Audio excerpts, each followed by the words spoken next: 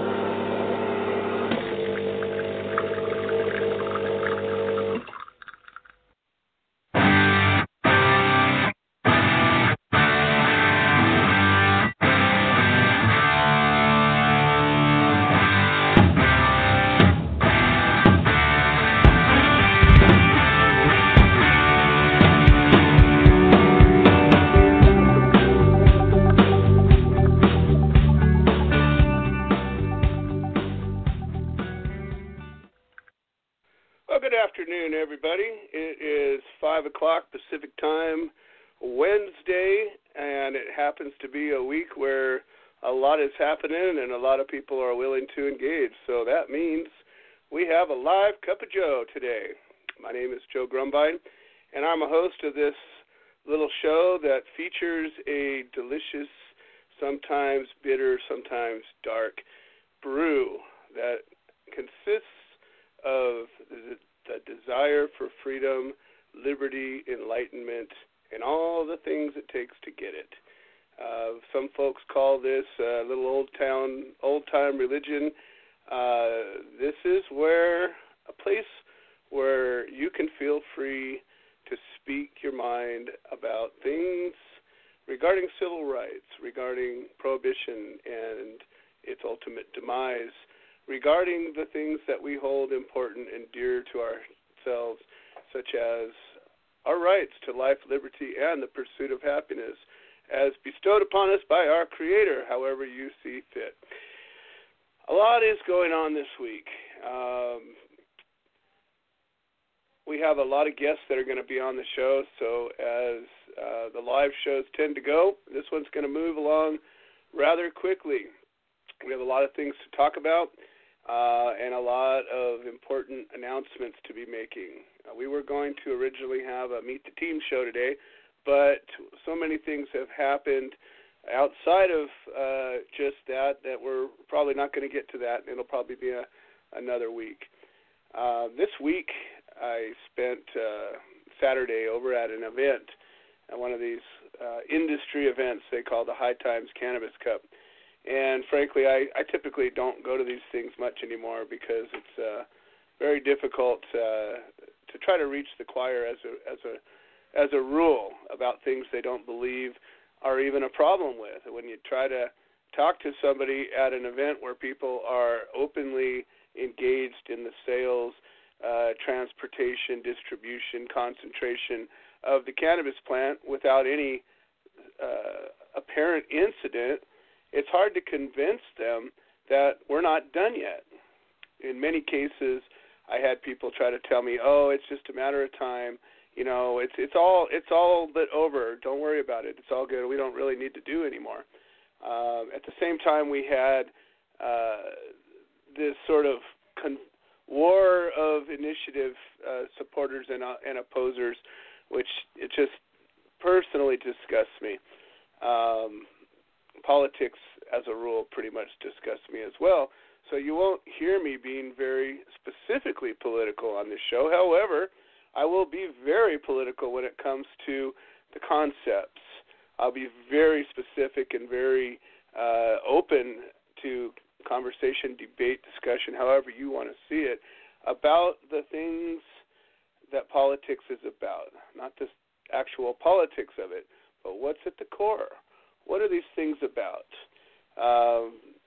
Most states, in fact, as far as I know, every single state that's passed a law that allows for legalization or decriminalization in a limited scope or medical or whatever. Every one of those states, as much as I would like to call this progress, it is progress of sorts, but it's a progress that has such limits on it that, in fact, in many cases, exposes innocent people to more risk. And you say to yourself, well, how can that be? You know, there's a law that says if you have a card, you're allowed to grow 6 plants. Well, yeah, that's what the law says. But what if, for whatever reason, I don't know how many people that wrote these laws that have these limits ever grew a crop of any kind whatsoever. If you were to say, I'm a farmer, I grow tomatoes or pumpkins or zucchini squash, whatever it is, and I'm only allowed to grow 500 plants or 150 or some, pick your number, it doesn't matter.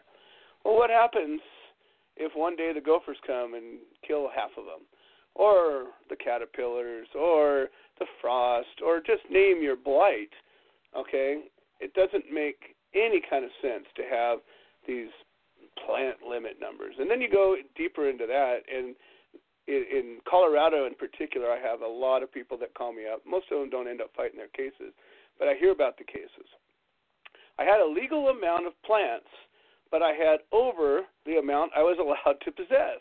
So they came in, they raided me, and they took everything, and now I'm facing criminal charges. In Colorado, where it's legal. This weekend I met a guy who's actually a renowned breeder who claims he's going to engage us and deal with some support. I hope he does. I hope to talk to him soon. But he's about to go to a jury trial because in Washington State, where it's legal, he got pulled over on Christmas morning, and the cop determined because his eyes were a little red that he was under the influence of cannabis, and they have their ridiculous nanogram tests that showed that he was under the influence. Well, we all know how that really doesn't make sense, in the way that they created their scale is in no way, shape, or form applicable to any broad brush application. It's not even possible. So, but he's facing a jury trial over a DUI, over cannabis in a state where it's legal. So for everybody who thinks that somehow, passing your little legislation is going to be the end of this, I just struggle to urge you. I don't struggle to urge you. I struggle to get you to get it. What is really at stake, okay? And people say, well, baby steps. We got to at least, we'll make progress. We'll fix it later. Well, I spoke. Actually, I put a Facebook post this week. I happened to get Facebooky for some reason. I don't typically do that, but this week I did, and I made a couple of posts that had to do with my experience in this event, and the people I spoke with, and the people I noticed supporting and opposing California's ballot initiative, Prop 64, which, I'm not even going to get into that specifically, but I'm talking about the concept of it all. And I looked at who was in support of this, and there was lawyers and even public or expert witnesses that were supporting this thing. And I'm thinking to myself, why would you guys be supporting a bill that is supposed to ultimately put you out of business? Or does it?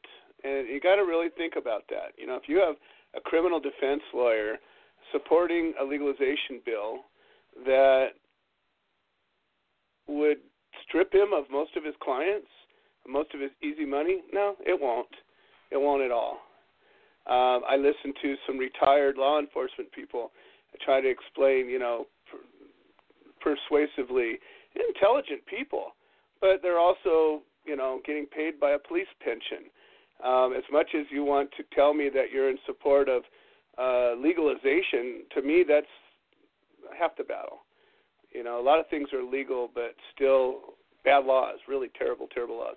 So I started looking up civil rights, and not that, I'm completely not familiar, but I wasn't necessarily familiar with specifics. And I chose a slice of civil rights that I think is maybe one of the most important ones, women's rights. And I thought to myself, at the time in the Revolutionary War, when what was to become Americans shed their blood against an invincible army, the greatest army in the world. And they took them on knowing that they probably didn't have much of a chance, but they took them on knowing that they had to win, and they did. This was not baby steps, and this was not steps that were going to be changed later. Of course, America changed a lot, but the idea of overthrowing a tyrant, the idea of cutting yourself free from a monarchy that was oppressing its colonies, that was pretty clear. There was never going back. We were never going to go back to Britain and say, you know what, we're going to go back under your rule a little bit, but we're just going to slowly wean ourselves off of you. It doesn't happen. So if you look at women's rights and the acts and the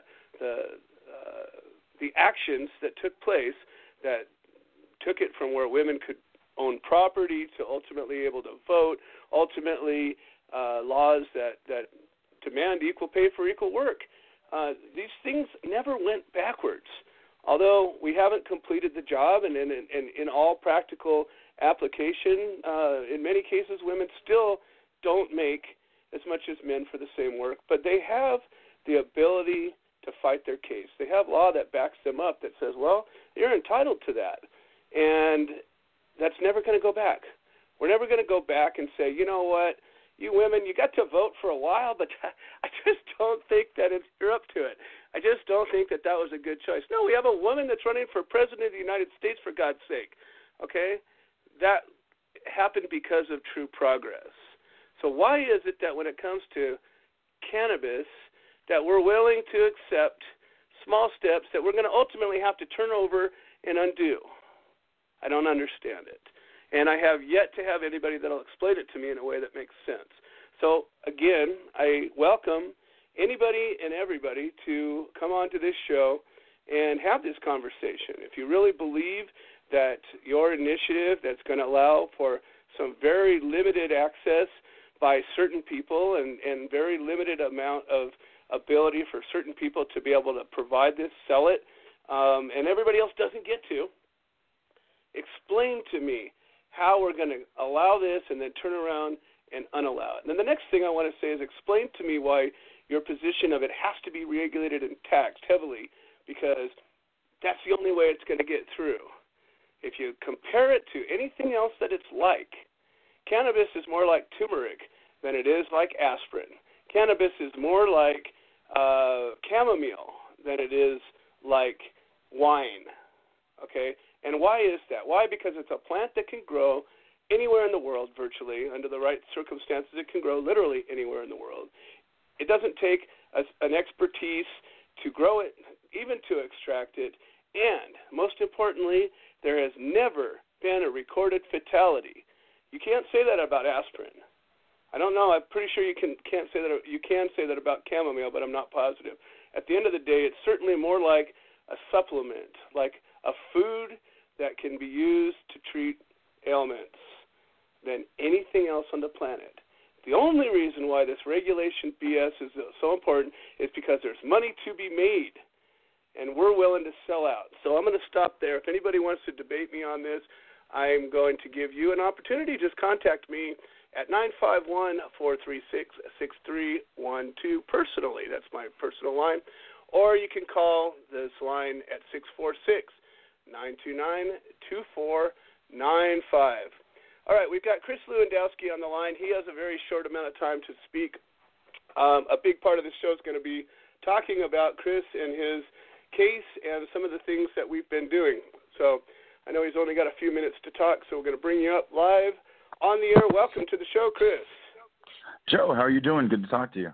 I am doing fantastic. They got me on a roll today. I started thinking back to the weekend and conversations I've had subsequently, and I just keep digging in deeper to my position. How do you feel about all those things?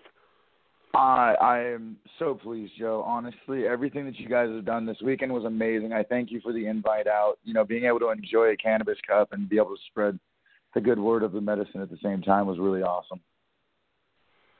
Well, it's interesting. When we come out to an event, I go out of my way to have a purpose. We always would want to let people know that we exist and that, if somebody wants to donate money or become a member, all that. But I always like to come with a specific purpose. And this weekend we had a dual purpose. One was to get letters of support for your upcoming sentencing, and second was to get clemency letters for Craig Cecil, the lifer. And we were able to accomplish that in pretty quick work. In fact, we didn't have to come back on Sunday because we got her all done on Saturday. And we got about 100 letters on both of your accounts. And we were able to bring awareness to your case and cases like that. And I think we were able to have some real dialogue with people that otherwise would have been ignorant to the fact that veterans are not only being denied access to cannabis, even though there's been acts and memos and all these other things that are supposed to allow for it, it's not the case at all. And that you can still be criminally charged for very small amounts of cannabis in many parts of the country, no problem, just like that, and the consequences that come after that. One of the things that I believe is most important of all of this, of everything that's happened since you've come aboard and become part of the Human Solution and are working with us to rally support for you, is that we have opened up a mission to engage other civil rights groups on this behalf. And as of today, we have 4 groups that have agreed informally and soon to be formally to work together on behalf of this case. Why don't you tell us a little bit about what's going on that in that arena? Because I think this is huge news. As so little time are groups willing to work together. Yeah, it's huge, and at this point, whatever brings groups together, I don't care. Does it scare me that it's on my back? Yes, because of the reality of the situation, but to have groups like the Human Solution as well as the American Cannabis Refugee, Patients Out of Time, and the Weed for Warriors Project, all looking at the big picture of this evolution. There is so many veterans and so many people that are not receiving access to this medicine. Obviously, the veteran aspect hits very close to home for me. But when you think about patients in all of these states that there's medicine that they could be using, and they're it's wild. We have it's almost a moot point, but I know that not everybody listening gets it. And so we just keep saying it. It's a drumbeat. But the truth is, the government, whether it's the military, the VA, or mainstream insurances, whatever, will easily hand out dozens of prescriptions that will complicate your life, to say the very least, and have potentially dangerous and fatal side effects. And they will reject completely the notion that this nutritional supplement that has never killed anybody ever in the history of man, they reject it entirely. It just makes no sense. No, it really is disgusting. I mean, when you think about the spectrum of people that are introduced to a pain pill, you think about professional athletes, you think about, people getting hurt overseas, so obviously military gets pulled into that. Any type of a job or an environment where somebody could get severely hurt or injured, the reactionary plan to that problem is to give them this very heavily sedating pill that really doesn't, have any type of inflammatory traits to it. It doesn't really have anything other than to really numb the body out and to distract you from this pain that's going on. And the reality of the situation is that I have found is that it's easier to actually live, and stretch through or work with the pain when it comes to cannabis, whereas with the opiates, I felt my body becoming very rigid and almost to where I felt like a statue hardening up from the inside out, to where it was just making it even harder for my body to move. It was, and then you complain for that, so they give you another pill. Right. Yeah, it just seems that the longer I've come in contact with somebody who's been working with their healthcare provider, especially the VA, the longer you address an issue, the larger your pill box ends up being. You know, I see these guys, and they show me the pills that they're prescribed, and they pop open today's, allotment, and today is broken into 3 categories of morning, afternoon, and evening, and each one of those little boxes has, 5 to 10 pills in it. I'm thinking to myself, you're taking 25 to 30 pills in a day. What's happening inside your body's chemistry? And the truth is, nobody even knows. These complicated chemical reactions, and it's insane. And there's definitely not a proper way to measure it to see how bad it is. All they do is just start looking for systems shutting down, and that's when they'll change your regimen. Right. Yeah, you're about to die here. Let's go ahead and cut that one back. Yeah. And I laugh very obviously. It's not. It's a frustrated laugh. It just makes me want to, just tear my face off when it comes to this stuff. Well, listen, I know you have a limited amount of time, and we did speak a lot about your case prior to this on the last show that we did. And remember, all of our shows are archived. So if you missed this, if you go back and listen to the last interview with Kris, you can hear all about his story. But we've got a huge breakthrough that's going on, and this is really the first announcement of it. As of the weekend, we were gathering character reference letters for your pending sentencing on the 19th of October, which is less than about a week away. We were, I was actually planning on making that trip. We were raising funds for the Midwest chapter to travel 280 miles to get there, and we were coordinating efforts with local veterans organizations to pack the courtrooms. But since this time, we've had a breakthrough. Why don't you tell us about it? Well, as far as new counsel has come on, we had to get rid of some of the other attorneys that were involved. The direction the case went, we just were not agreeing. So what we have now is this new counsel. They are requesting a continuance from the courts, and then we're also going to enter in a reversal of our plea if they allow us to, and that'll be going on Friday.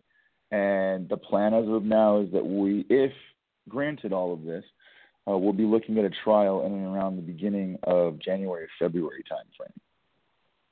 So what that's going to do, number one, okay, let's just take a step back for everybody who doesn't understand. Kris, in a nutshell, had agreed to basically a blind plea deal, which meant he was agreeing to pleading guilty to the crime of cultivation, and he was going to throw himself on the mercy of the court. So there was not even an understanding of what might likely happen. And he was advised that this was the best thing to do, and he listened to the advice of counsel. Come to find out that there's, 5 years in prison at stake here, and it's Oklahoma where, there's where the buffalo roam, and there's not always justice. And when there's not anybody that say anything about it. So nope. The truth is, you could have got hung out to dry, and Absolutely. you'd been stuck.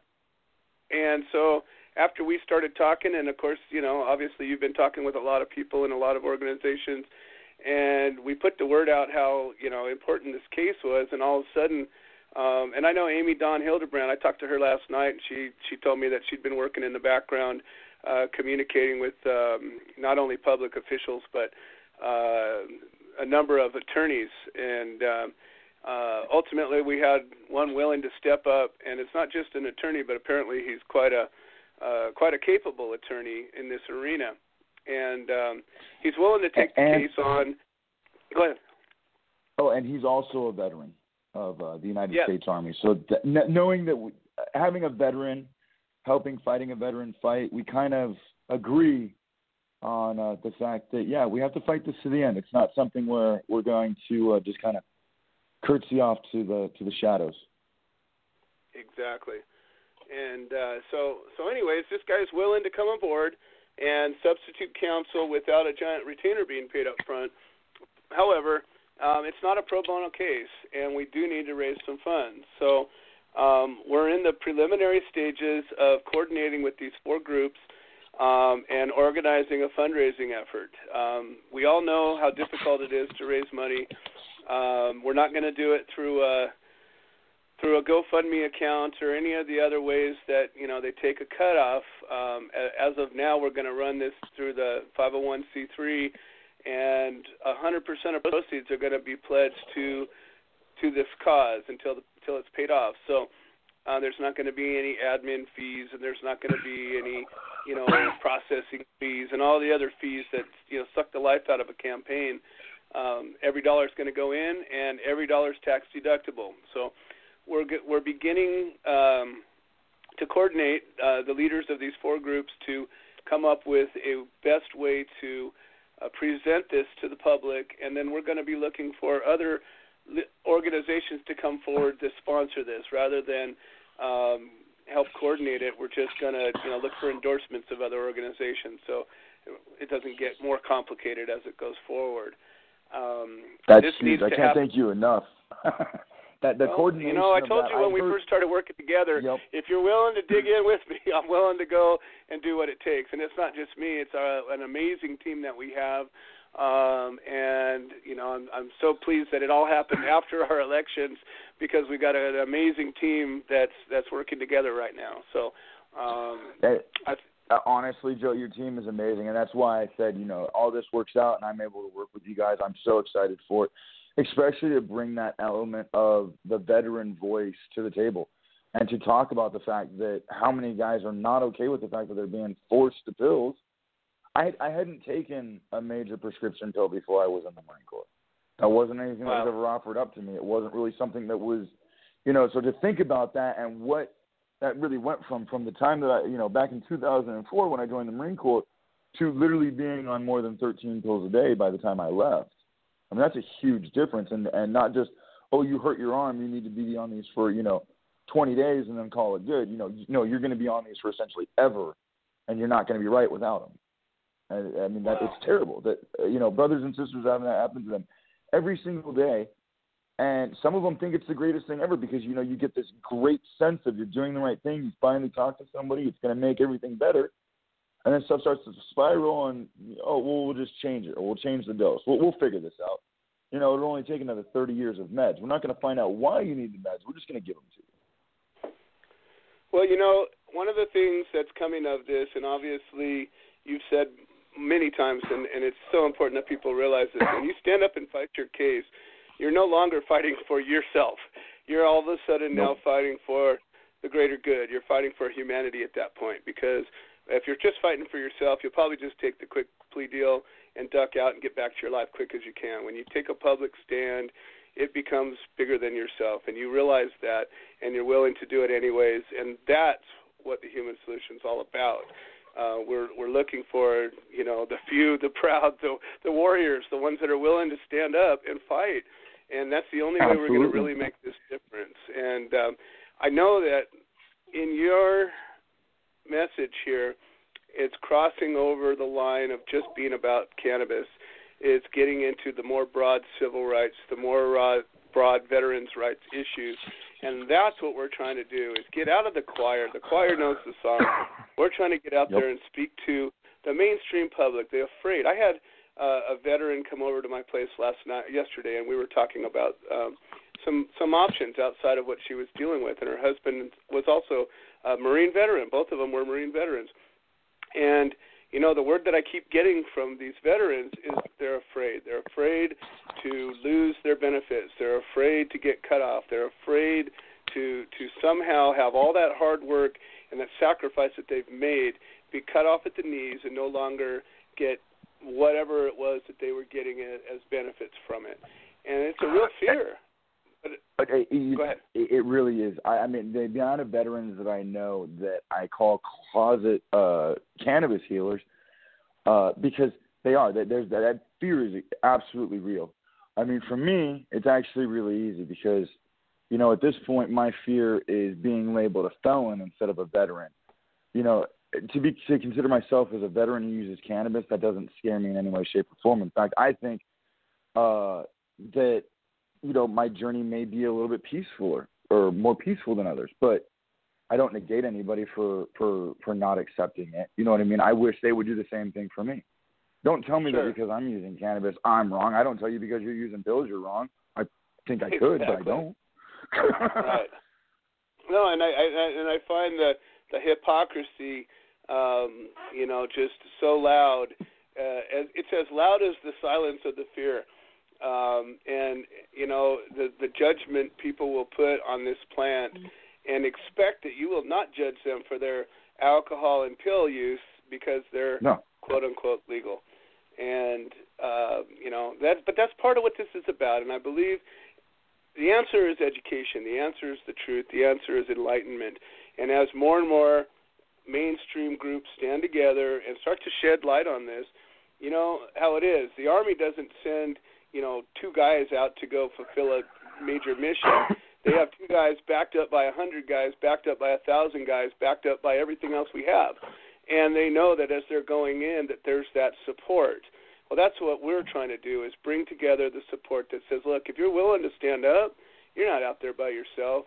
You've got politicians that are standing up with you. You've got activists, advocates. You've got people that will have your back in so many different ways that you don't have to have that fear of just being up there all alone, having a little red dot on your forehead and watching your, just waiting for it to happen. So, the one thing I would like to speak a little bit on that fear, especially if there happens to be any veteran that is listening, I can say for myself as a 100% disabled vet rated by the VA, the only consequence that ever came from me telling them that I was using cannabis was that they told me they would no longer give me opiates or any other type of pain management pill.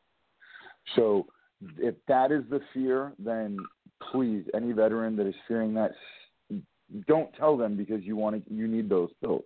But if that doesn't affect you, then by all means, come out of the woodworks, talk to people about it, learn more about it, and understand that it really is a wonderful healing tool. And there's a whole community that would love to accept new members, i.e. the Weed for Warriors Project, would love to have new veterans coming in and learning and experiencing healing and seeing how wonderful this is and being a part of the events and stuff.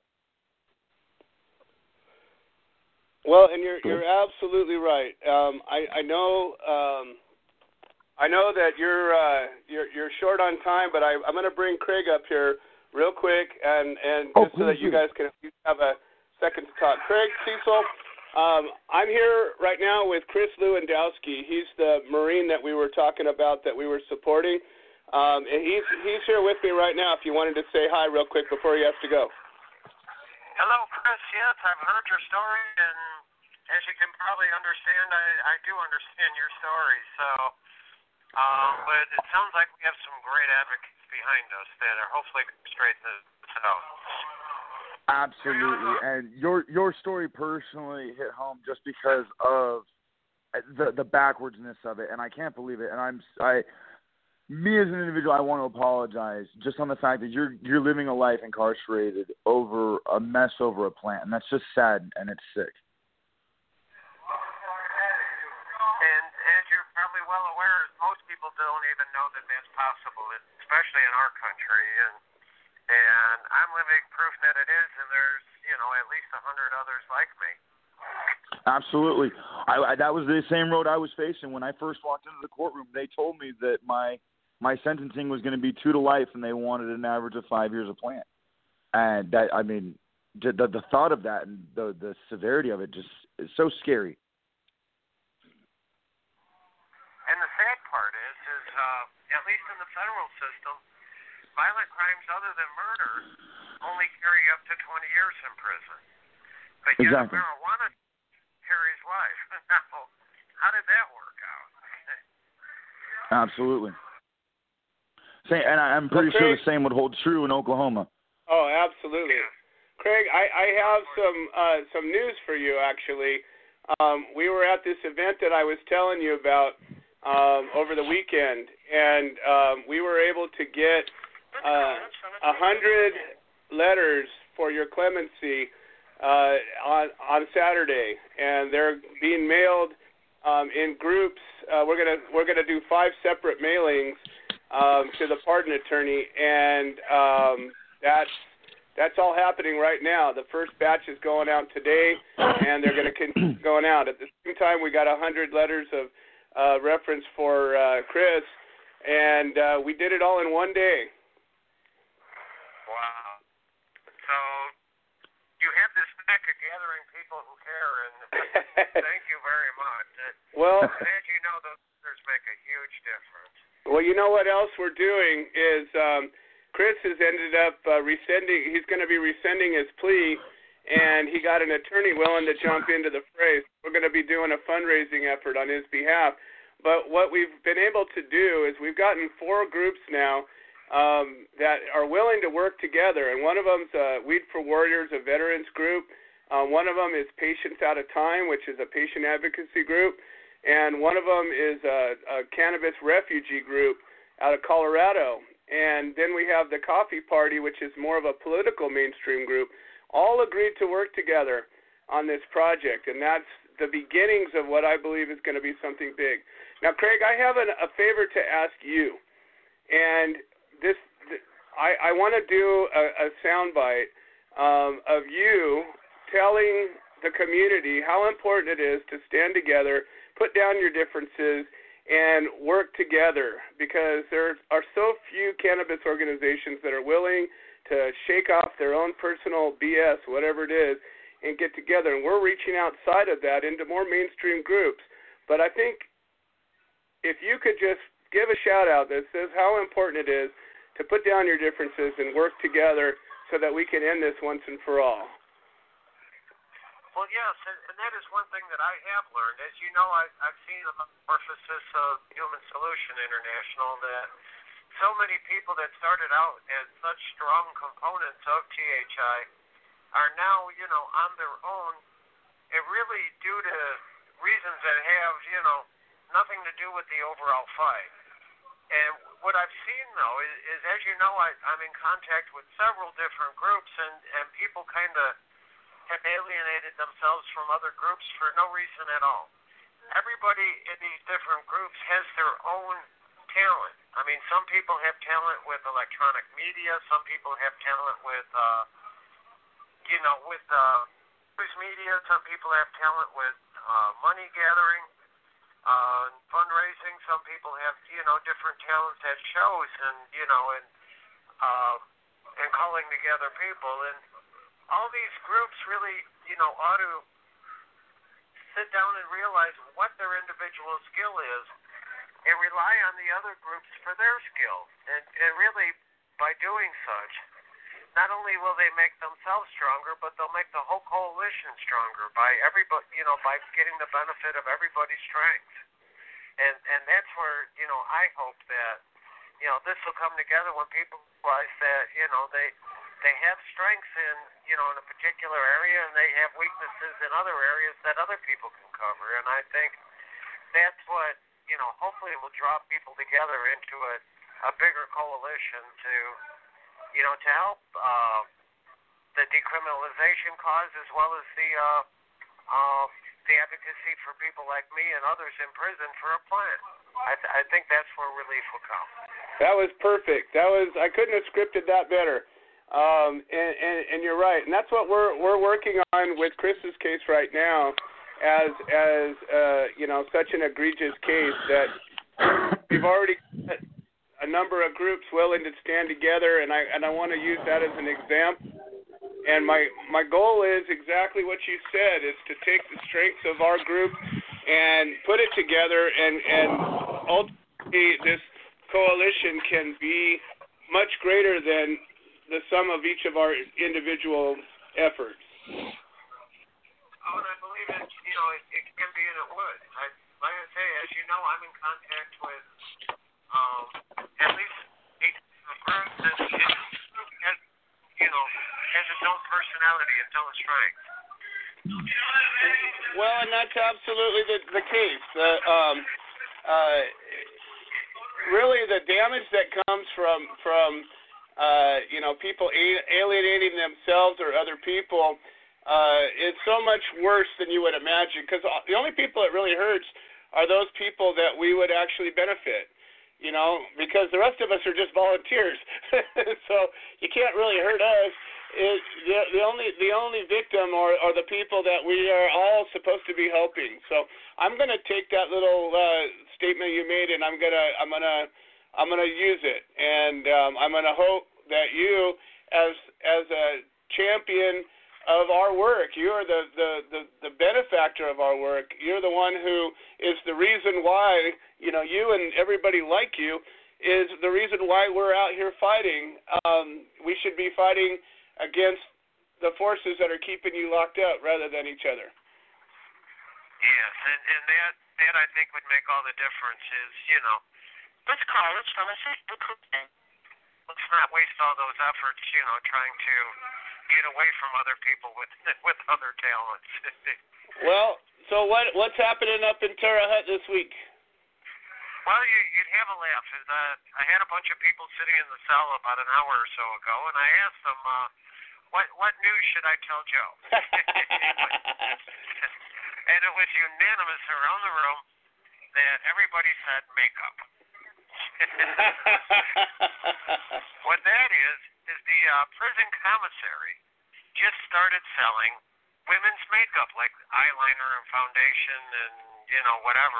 I guess I'm politically incorrect to call it women's makeup. Yeah. Nowadays, I don't think you could even go that far. But as a result of some legal wranglings and all that, there's more and more of the what they're calling the GIRD people, GIRD, gender identity something disorder. Okay. And it's basically, from my vantage point, it's men wearing long hair, and some of them with implanted breasts and all kinds of implants.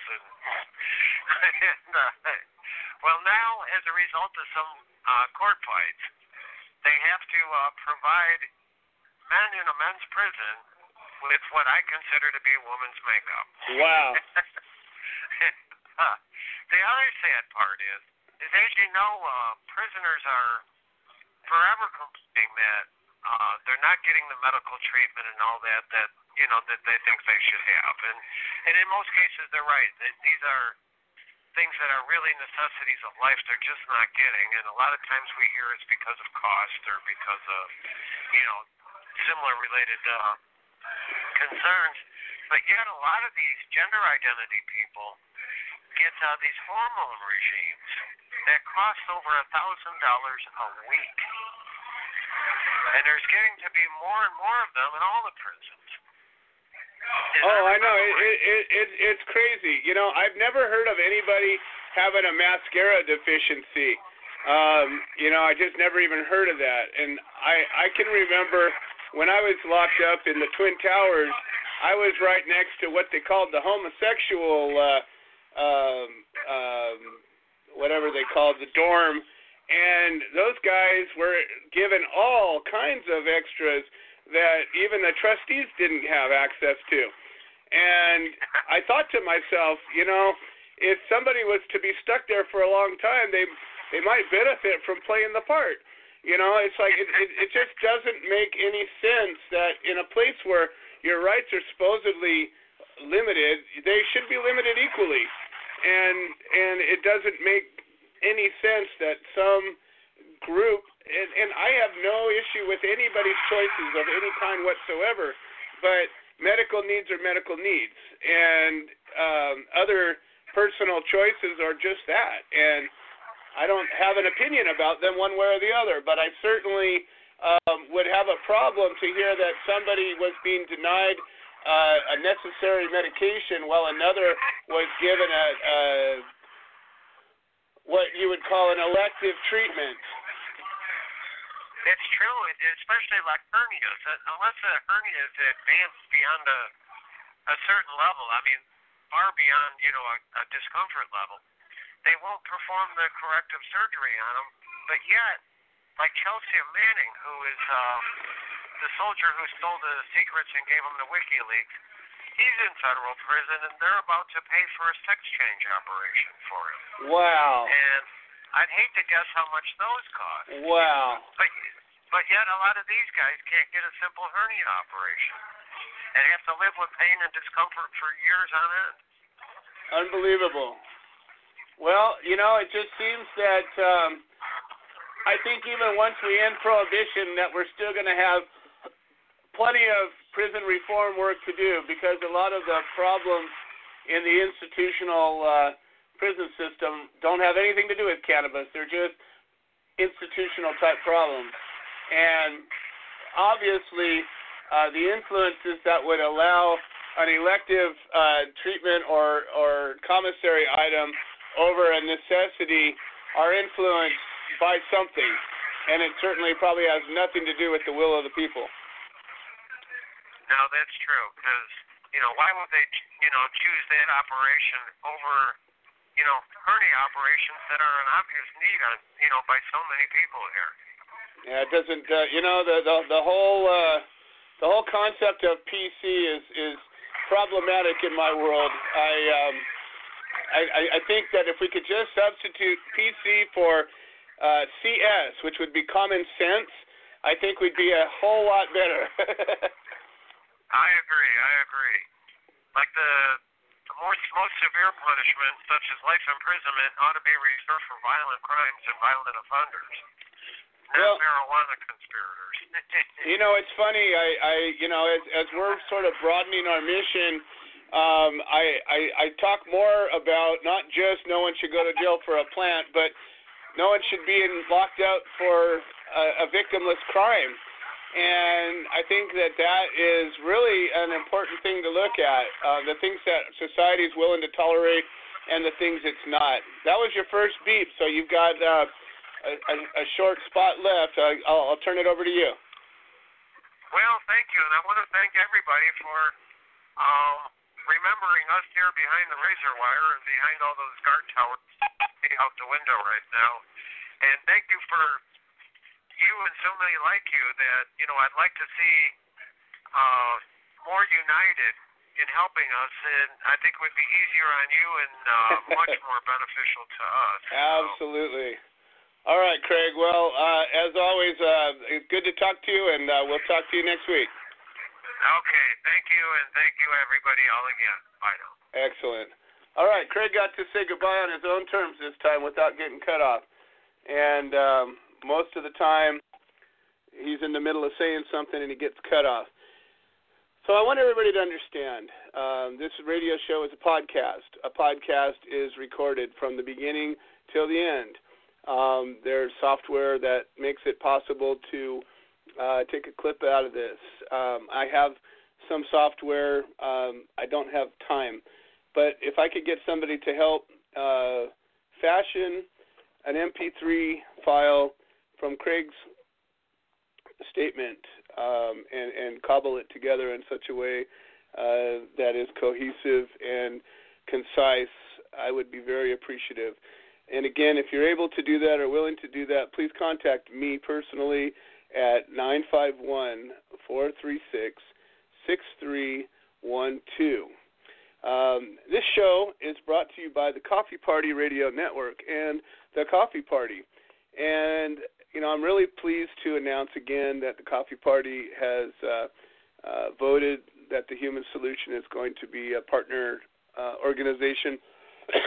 And we're working on a public statement to solidify that. But it's great that we're beginning to reach out of just the cannabis community.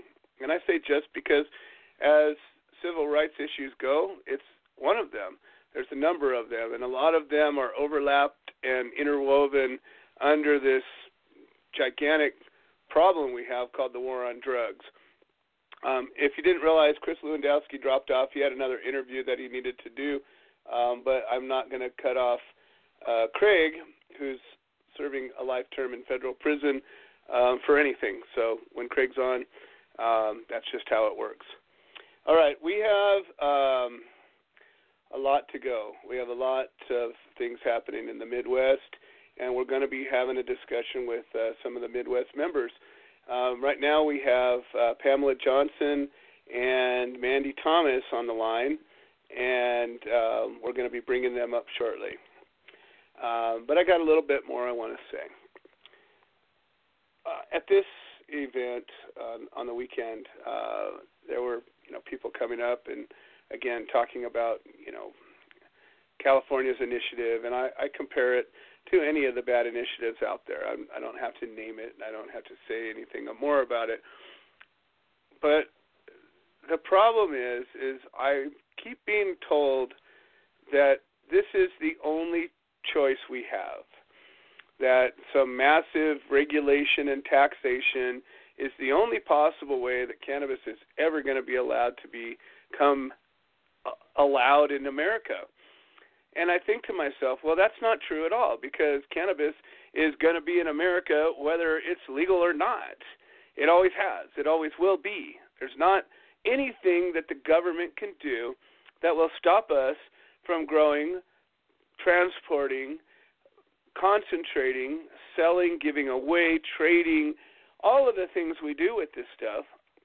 There's not a single law or a single consequence that'll keep us from doing it. The only thing that's going to make a difference is how it gets done, how much it costs the people that need it. I had some heavy-duty conversations with people about the validity of some of these regulation laws, and they're telling me, well, not everybody can grow it. I says, well, actually, everybody can grow it. Some can grow it better than others, but anybody can grow a cannabis plant, and that's just the truth. If you're in an apartment and you can afford one little light, you can grow a plant. It might not be the very best plant, but you can grow some medicine to suit your needs. And what people that have ever grown the cannabis plant will find out is that the simple act of growing it is therapeutic. Growing something that you know what you're putting into it and how you're growing it, and ultimately consuming it as medicine, and it was grown with the intent of being medicine, you would just be surprised at what can come of that. Now, can everybody grow enough for their needs? Probably not. Is it important to have people that are good at growing it, grow it for those that can't? Probably. Is it important to make sure that we have all the different types available for all the different things that we need it for? Absolutely. Is massive regulation going to make that happen? Absolutely not. The next thing to consider is the black market, okay? If you're taxing and regulating is going to create a market that's going to cost the legal growers more than it's worth to grow their stuff, only certain ones will grow it, ones that are funded already. So that's going to cut out a huge chunk of people. If it costs too much to get licensing or to even have the ability to get into a lottery or whatever the hell your city does, it limits most of the people from the ability to do that. Can anybody open up a liquor store? No.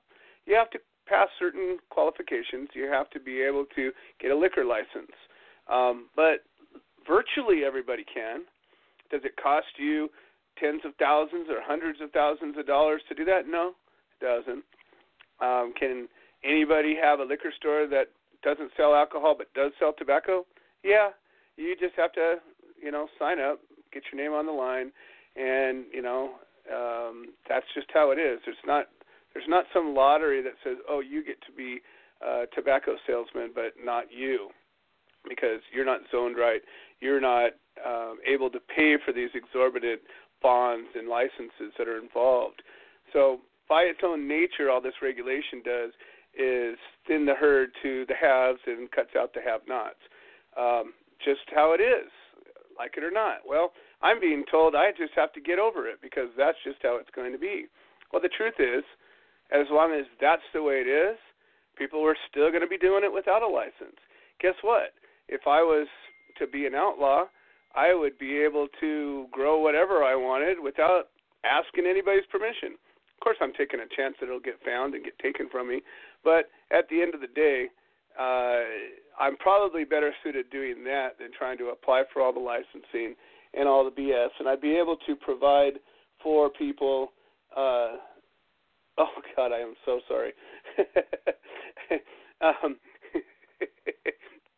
I appreciate being corrected. I get going on a mission, and my eyes are terrible now. So when I look through, I'm not thinking about who I'm talking about, and I'm just reading off the cuff. So I'll correct myself very shortly.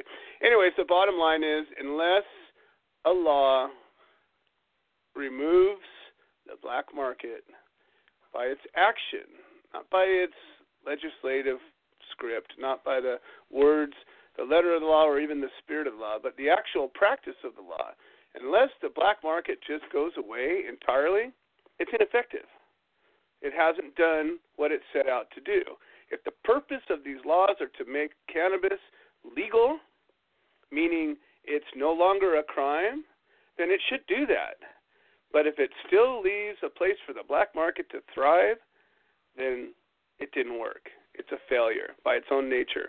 There is very little black market cigarettes, even though cigarettes are taxed to death, very little black market. There's some, but not a thriving black market. There's no Mexican cartel that's slinging bootleg cigarettes because it's not worth it.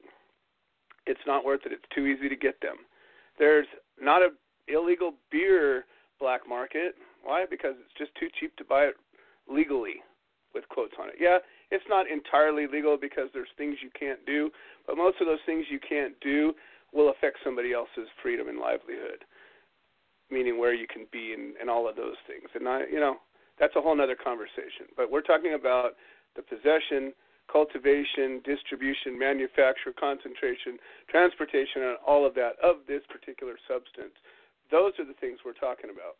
And I just want everybody to think about what they're supporting, what they're proposing is a good step. Because how are you going to go to the next step? What's your plan?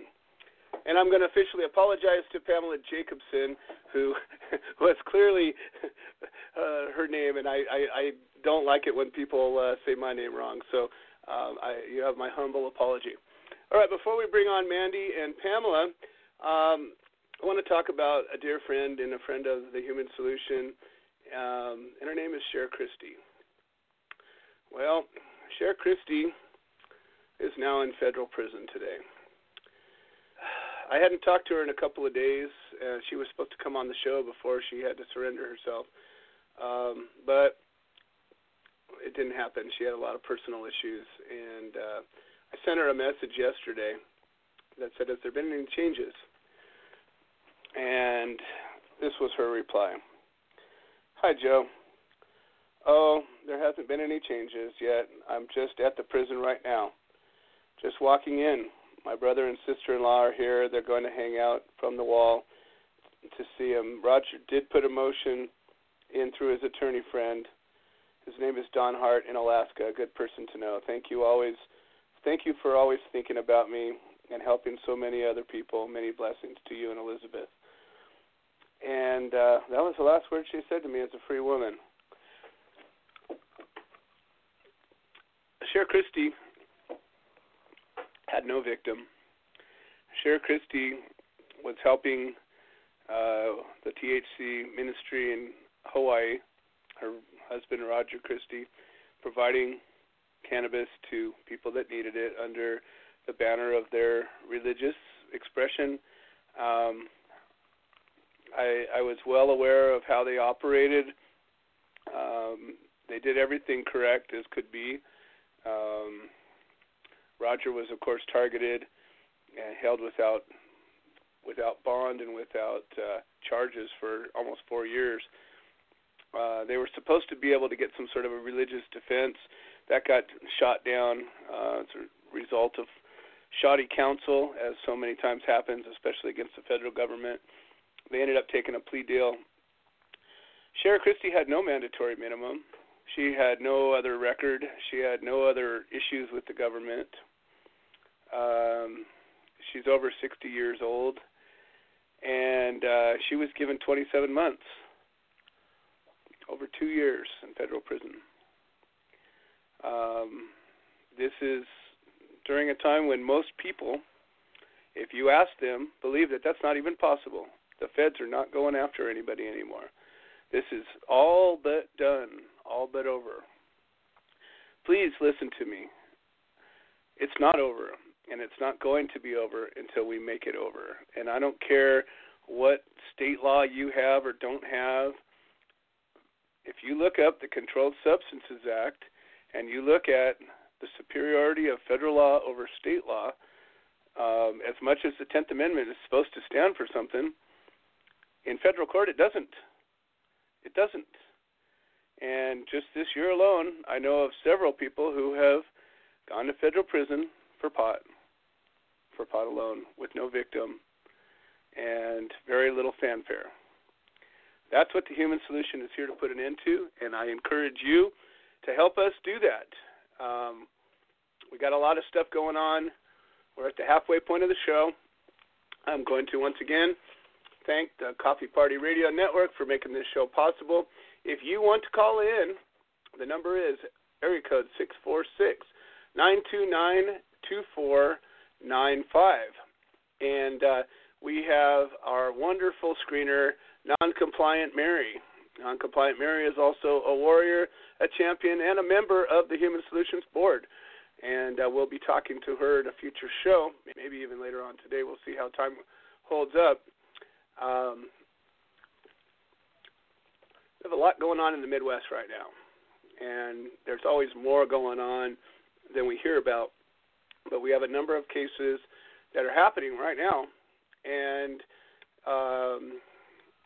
they're happening in a very hostile place. We have Kansas and Oklahoma, Missouri, all over the place in the Midwest region, where there are very few laws protecting anybody.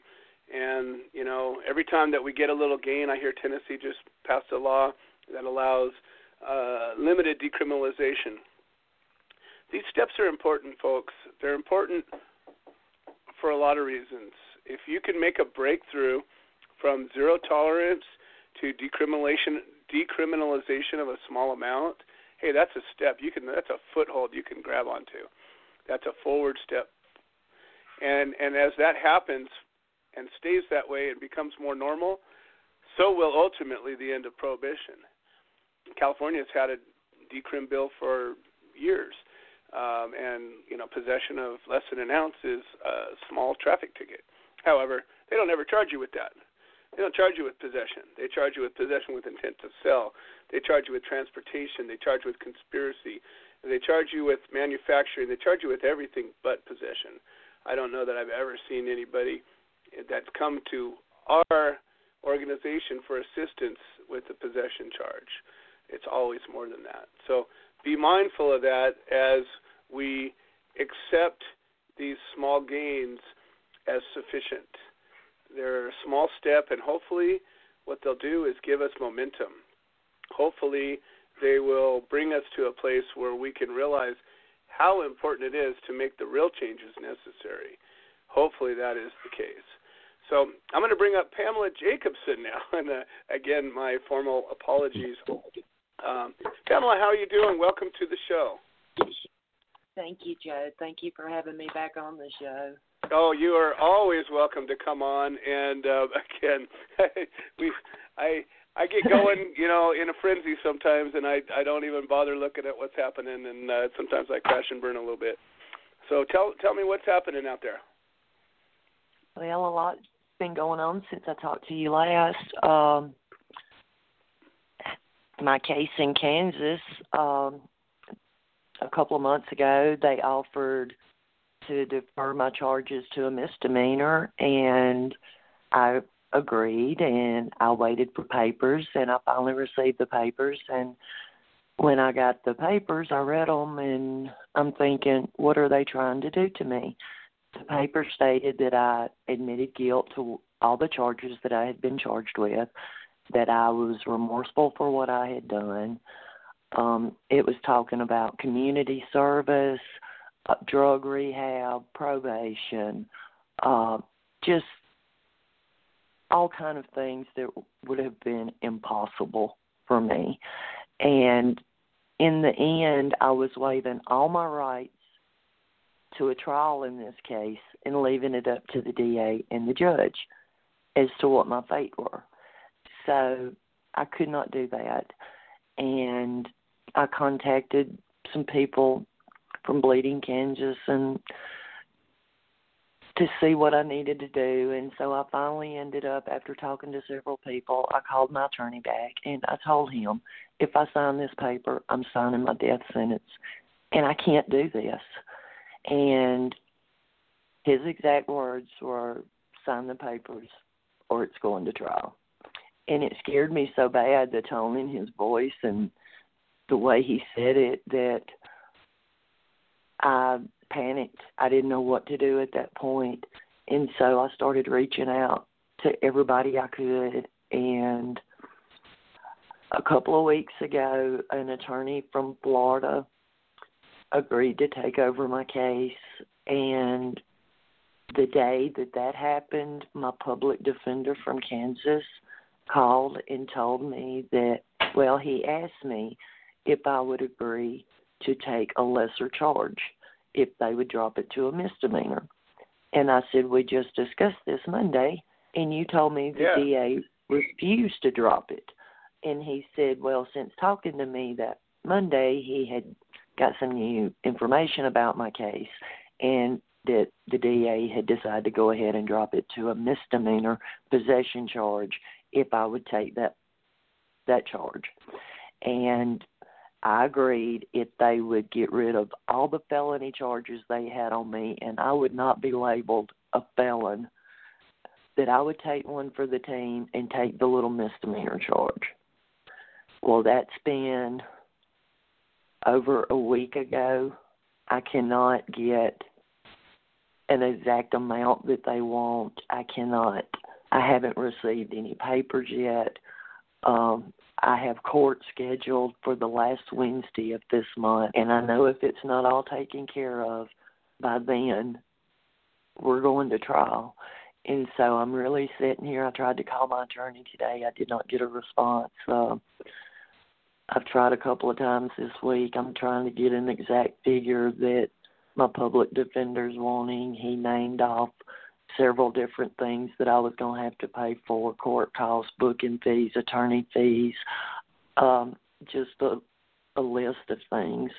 And it's running up, of course, more than I could pay at one time. And so in our conversation, I asked him if it would be okay if I made payments. I'm on disability. I only draw $600 a month. There was no way I could do what he was asking of me. And they refused to let me do that and told me I had to pay it all at one time or there was no deal. And so now I'm in the process of trying to raise funds.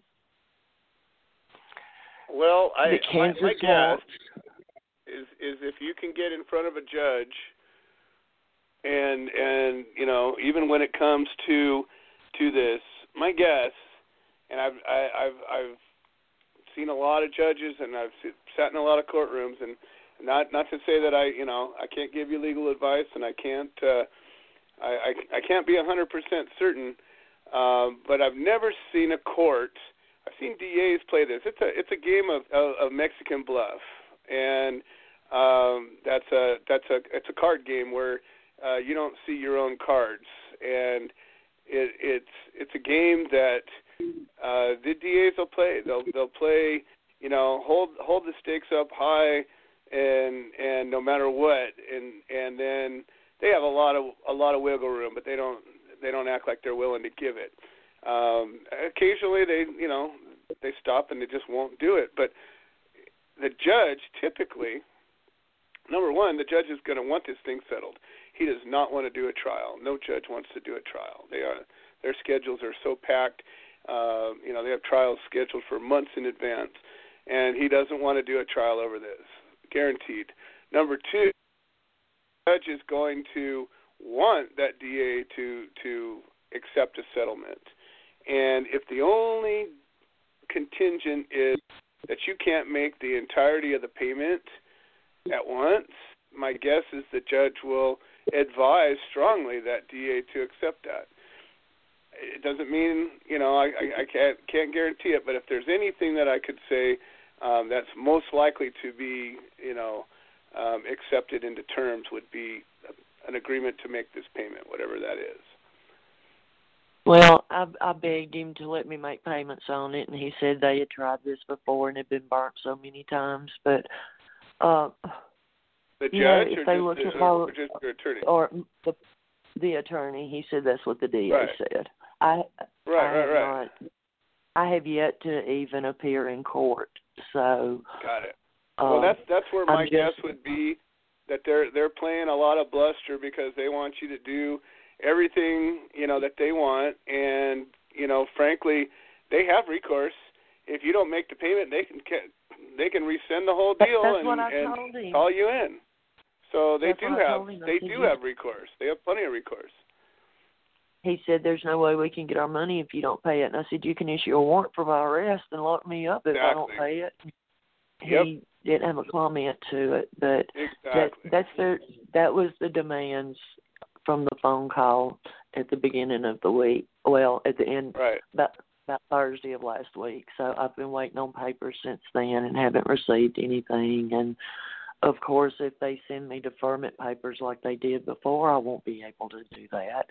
And my surgeon, she is just beside herself because I'm having to deal with this in the shape I'm in. And she's even written a letter to Kansas telling them that she knew I was on the cannabis regimen and that it would be detrimental to my health to take that from me.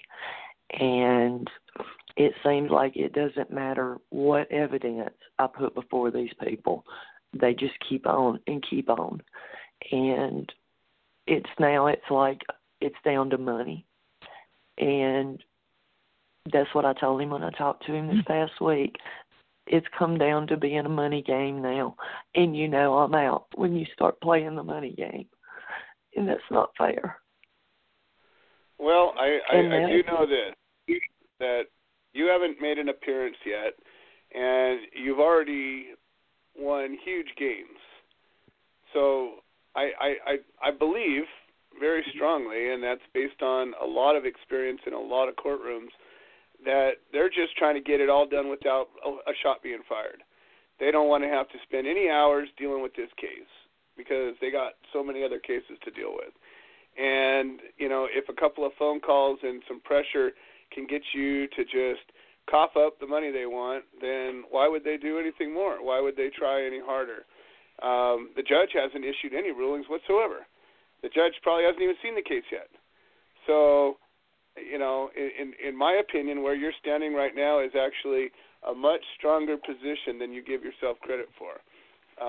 In a lot of cases, they don't bow at all. They say, no, we're not going to give you anything. And in my first case, their offer to me was 7 years.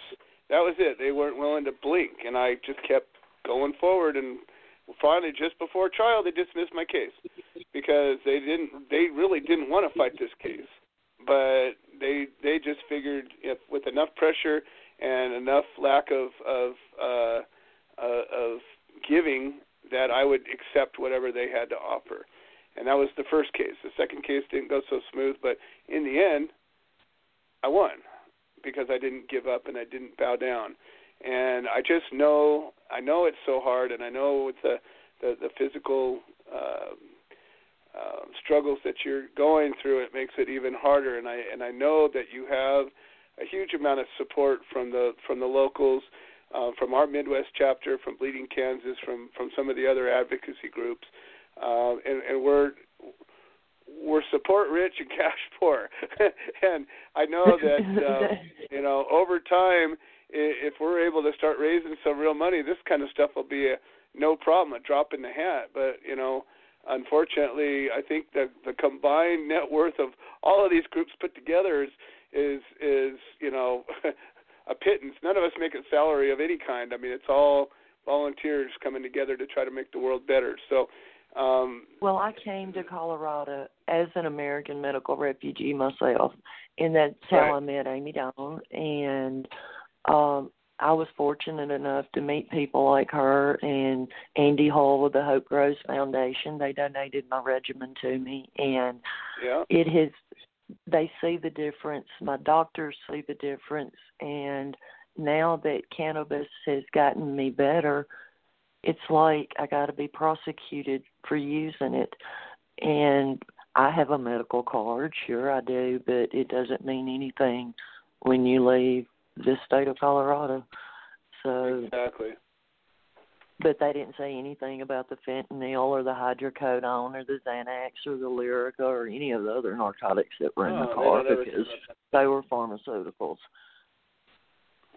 And since talking to you last year, it's very, very true, and That's what this is all about. That's the nature of this struggle. And I wish they'd only pick up on the strong. I wish they would only pick on those of us that had the strength to stand up to them, but they don't. These people are thugs. These people are gangsters. They go after the weak of the herd, and they feed off of us like jackals. I mean, it's unconscionable the way that they operate, and unfortunately or fortunately, I've been able to witness, both from a defendant's point of view and a prisoner's point of view and an advocate's point of view. And I just know that whenever we summon the courage to just stay and fight, and we can rally even a handful of people to stand our ground, we always end up victorious. Even if the victory isn't the 4 out of 4, we always end up victorious. Always. And I am so impressed with your at least willingness to stand up and keep going. I mean, it takes courage just to do that. Well, one thing this experience has taught me is that cannabis does heal, and I have been. It does. Recently, it's a real deal. I've been fighting for legalization in my home state now, and that's my next goal, is to bring it to Mississippi. And I'm dealing with the Bible Belt down there, and I've had people come at me and say I'm a Christian, and all I can do is look at them and say I'm a Christian too. And then when they ask me about, well, you can't use cannabis and be a Christian, well, show me where. My faith in my Bible said God made all plants bearing seed and placed upon this earth for us to nurture and heal our bodies.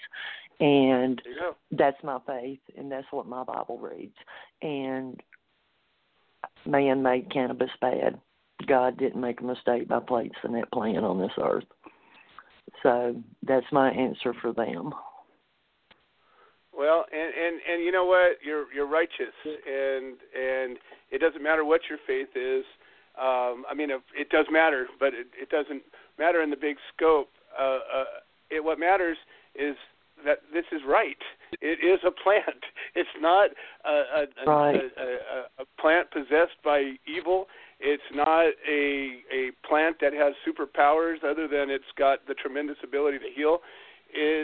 It's a plant, and you can, as I spoke earlier in the show, it's more akin to turmeric and chamomile than it is to even willow bark or aspirin. It has never killed anybody, and it has helped so many. And if people could just people need to ask themselves, if there's no medical benefit to it, why is the pharmaceutical companies trying so hard to duplicate it? Ask themselves about the patent as we've had these conversations. Go check the handout. It'll tell you. Well, listen, I'm going to bring up Mandy Thomas right now, and Mandy is quickly becoming one of my superheroes, and she's helping to organize support not only for you but for so many others, and I believe we've got a few other people that are going to be joining the conversation. So let's bring up Mandy real quick and see who else should be live on the mic right now. Mandy Thomas, welcome to the show. Mandy Thomas is currently heading up our Midwest chapter, and she is doing a fantastic job of, bringing together some good folks for good work, and I'm just very excited to see the direction of what's happening in the Midwest. Hey, Joe, how's it going out there? It is going fantastic.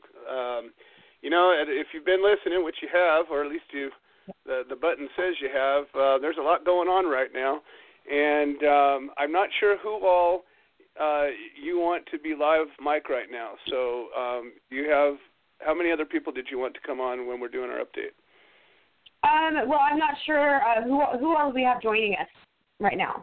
Well, I have Dolores from the American Cannabis Nurses Association. I don't know if she was connected to you.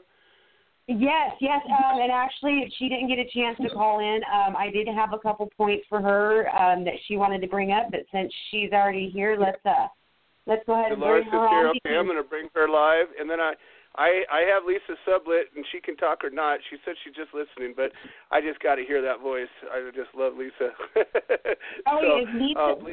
Lisa definitely been a huge guiding light in this to help us kind of realign after we faced some growing pains and some internal issues. And so, Joe, anybody that's been a part of this, definitely let's bring them on and let's have an active live panel discussion about what's been going on in Kansas, because I think if we put our heads together, that's the best way we're going to move forward. Beautiful. Let's do this. I'm going to go ahead and bring up Dolores first. Dolores, welcome to the show. How are you doing today? Hi. Good. How are you doing, Joe? Mandy, I am Lisa? Doing fantastic. Glad to talk to you. Can now, you tell me? I'm going to go ahead and bring up Lisa next, and then I'm going to sort of lay some ground rules for having so many live mics on the air, and then we'll move forward. So just give me 1 second, and then we'll everybody will get plenty of chance to talk.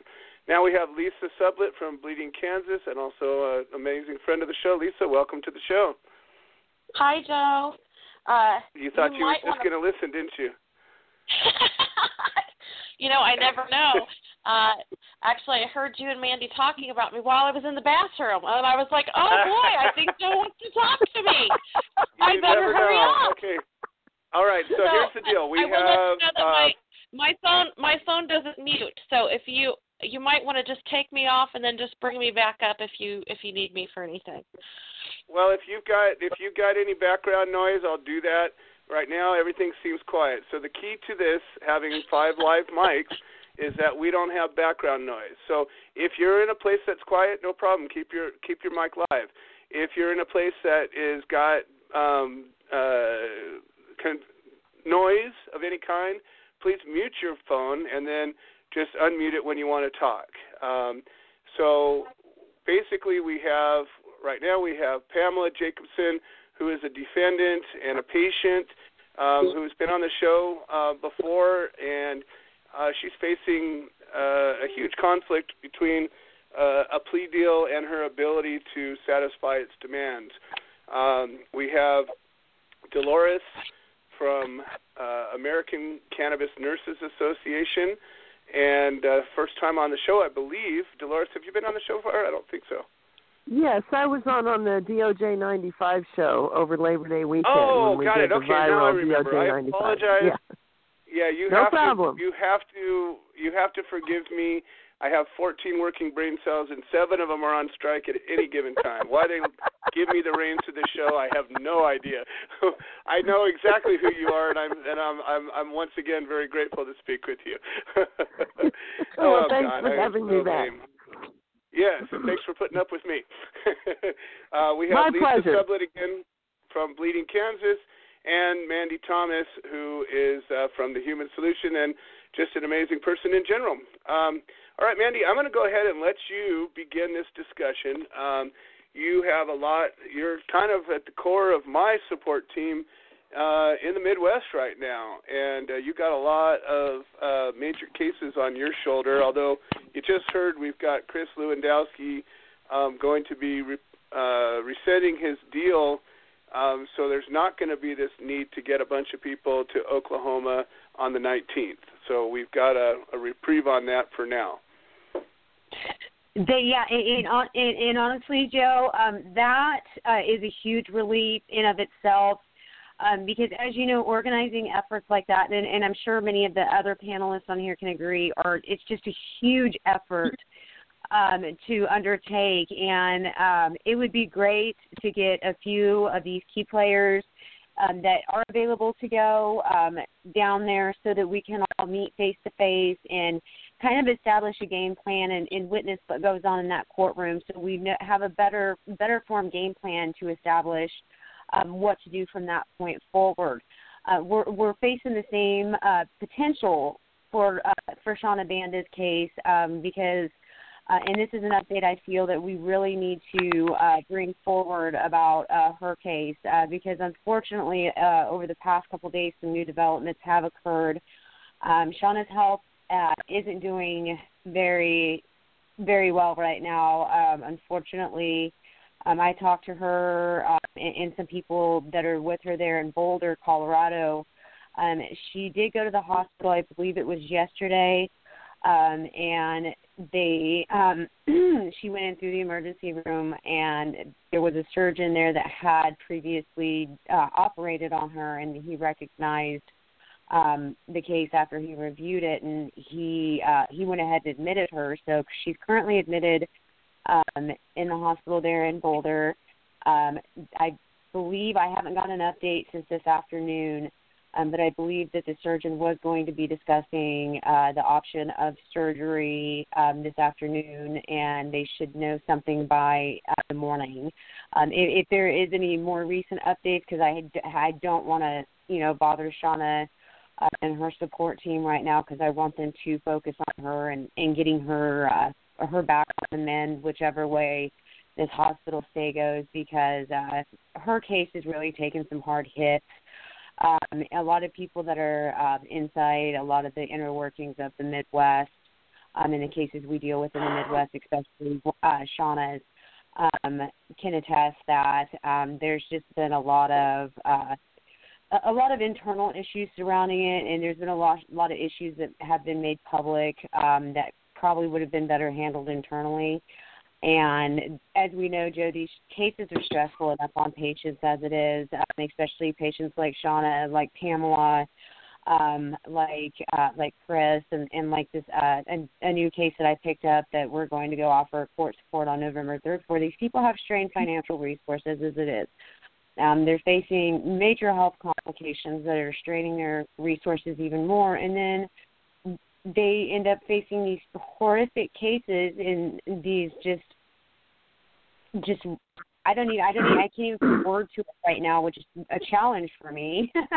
But these outrageous circumstances surrounding their cases, and it's no wonder that people like Shona end up having their health deteriorate further, because any of these type of conditions that are chronic or that are catastrophic, a lot of patients can attest that stress is just one of the hugest detrimental factors in their livelihoods. And when they're fighting these type of cases, one thing as patient advocates are concerned and are well aware of is we have to keep the health of the patient on the top of our priority list, because if these patients aren't healthy enough to sit in a courtroom to stand trial, then how are they going to be healthy enough to defend themselves and put the time and energy into their cases that needs to be devoted?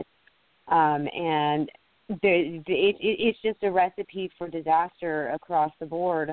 And so I think that after the recent circumstances surrounding her case and a few other circumstances in the activism community here in Kansas, I think it's now is a great time for everybody to step back and kind of reevaluate some things. And the good thing about chaos is it can be organized, and sometimes it gives you a better starting point to rebuild from. And so I think that's a good way to put it. Chaos sometimes gives you that place where you have nothing to lose, and you're willing to go and take a chance that you might not otherwise take. Yeah, definitely. And Joe, I've always been fairly vocal about my support for cannabis use, especially for patients. But I until Shona's case really caught my attention, I wasn't ever active, and I wasn't ever donating my full potential towards the cause. But then once I saw a case like hers that hit so close to home, and I'm sure a lot of people that have joined this movement, especially here in Kansas, which, as we know, the laws here and the ways to go about changing the laws are some of the most difficult ones to go about on many levels. And Lisa can actually talk more about that than I can, because her organization there, Leading Kansas, they formed a really great roadmap on how to go about changing the laws, and there's no need to reinvent the wheel. We just need to learn from what's worked and what hasn't. because with a state as difficult as Kansas, if we can make any form of progress here, then I think it would set the standard for the nation. We have a very conservative government. We have a very strict system to go about bringing about change. And we have really a lot of brick walls that in these cases for patients. And in one jurisdiction, it might be a slap on the wrist. I know somebody that told me the other day that here in Enid County and Northeast County, they got a slap on the wrist and they lowered it down to a littering ticket. But then we have people like Shona that's facing 30 years, or people like Pamela, that's facing these just ridiculous hurdles just because of the jurisdiction they got. Well, let's stop there just for 1 second. First of all, I want to address that point that you just made, which is a huge point in the broader picture, and I also want to address the point of Kansas legislation and the what's required to change a law in Kansas. And I don't know how many other states are that way, but it blew me away when I heard about it. Before we get going, I just want everybody to know, if you're on the line right now and you have a question for any of our panelists, the only way I can know that is if you hang up and call back. And if you call back and you talk to our wonderful non-compliant Mary screener and say, I've got a question for the panel, she'll let me know so I know to bring you on live. If you're got somebody listening on the computer and you want to call in and talk to any of our guests here about this very important topic, all you got to do is pick up your phone and call 646-929-2495, and our lovely screener Mary will bring you aboard. Okay, so let's address the first point. And we have a nationwide audience, actually an international audience. We have some folks from Canada that call in sometimes too, and even from Mexico. Most of the states, as far as I know, have a ballot initiative, a referendum process, by which if a group of people, usually there's a PAC involved, a political action committee, that's a 501c4 typically, set up to do political action to support a candidate or legislation, get enough signatures, they're able to get a proposed bill on the ballot. It has to go through approvals and this and that, but essentially if you get a certain amount of the percentage of your voters in your district or of the state, as the case may be, to sign this initiative, it can get put up on a ballot and then voted on in the general election. Kansas doesn't have that, doesn't have it at all. So the only way a law can get passed in Kansas is through the state legislation. So a bill needs to be drafted, submitted, and gone through both houses of the government and then signed by the governor. That's so different from California, obviously. We have most of our major laws that affect us have been ballot initiatives. We have a major tax reform that was a ballot initiative back in the 70s that still holds solid today. And our Prop 215, although it's got its issues for 20 years, we've had some patient rights. We led the way in this. And if it wasn't for the ballot initiative, frankly, I don't think we would have gotten anywhere. So that's a huge point. The next point, and this is important for people to realize, for everybody who thinks that you're done when you get your little law passed, the fact is, even when you have a law, the sentiment of every district, of every county, of every district, of every region, of every city is going to be different. In California, we have one law, and we have a second law, SB 420, that backs it up. But we have 40-some counties in California, and depending on where you are, your justice is going to be night and day different. There's some counties that do not tolerate anything, and other ones will kind of wave you through with the slap on a hand. The same thing is happening in states that have no laws protecting them. Kansas is one of them. There's places where, a progressive district attorney, a judge, an area that's not heavily lobbied by a particular set of organizations, they see a little common sense. They go, the people are kind of okay with this. Why should we spend our tax dollars dealing with these kind of cases when there's real cases to be dealt with? There's some of that happening now. But unfortunately, when it happens, people get the sense of complacency. They get the sense that, oh, good, we're good. It's all done. And you ask people that live in Colorado, that live in Michigan, that live in Washington, Oregon, California, Arizona, Nevada. These are all places that have had some fairly strong laws allowing for the recreation and medical use. There are plenty of places in those states where you do not want to be, you don't want to get pulled over, you don't want to get caught, even with a legal amount. So I just wanted to bring that point up. I'm really glad that there are some places in Kansas where they're actually starting to have a little bit of common sense. All right, I will let you resume if anybody wanted to comment on my comment. Otherwise, keep on going.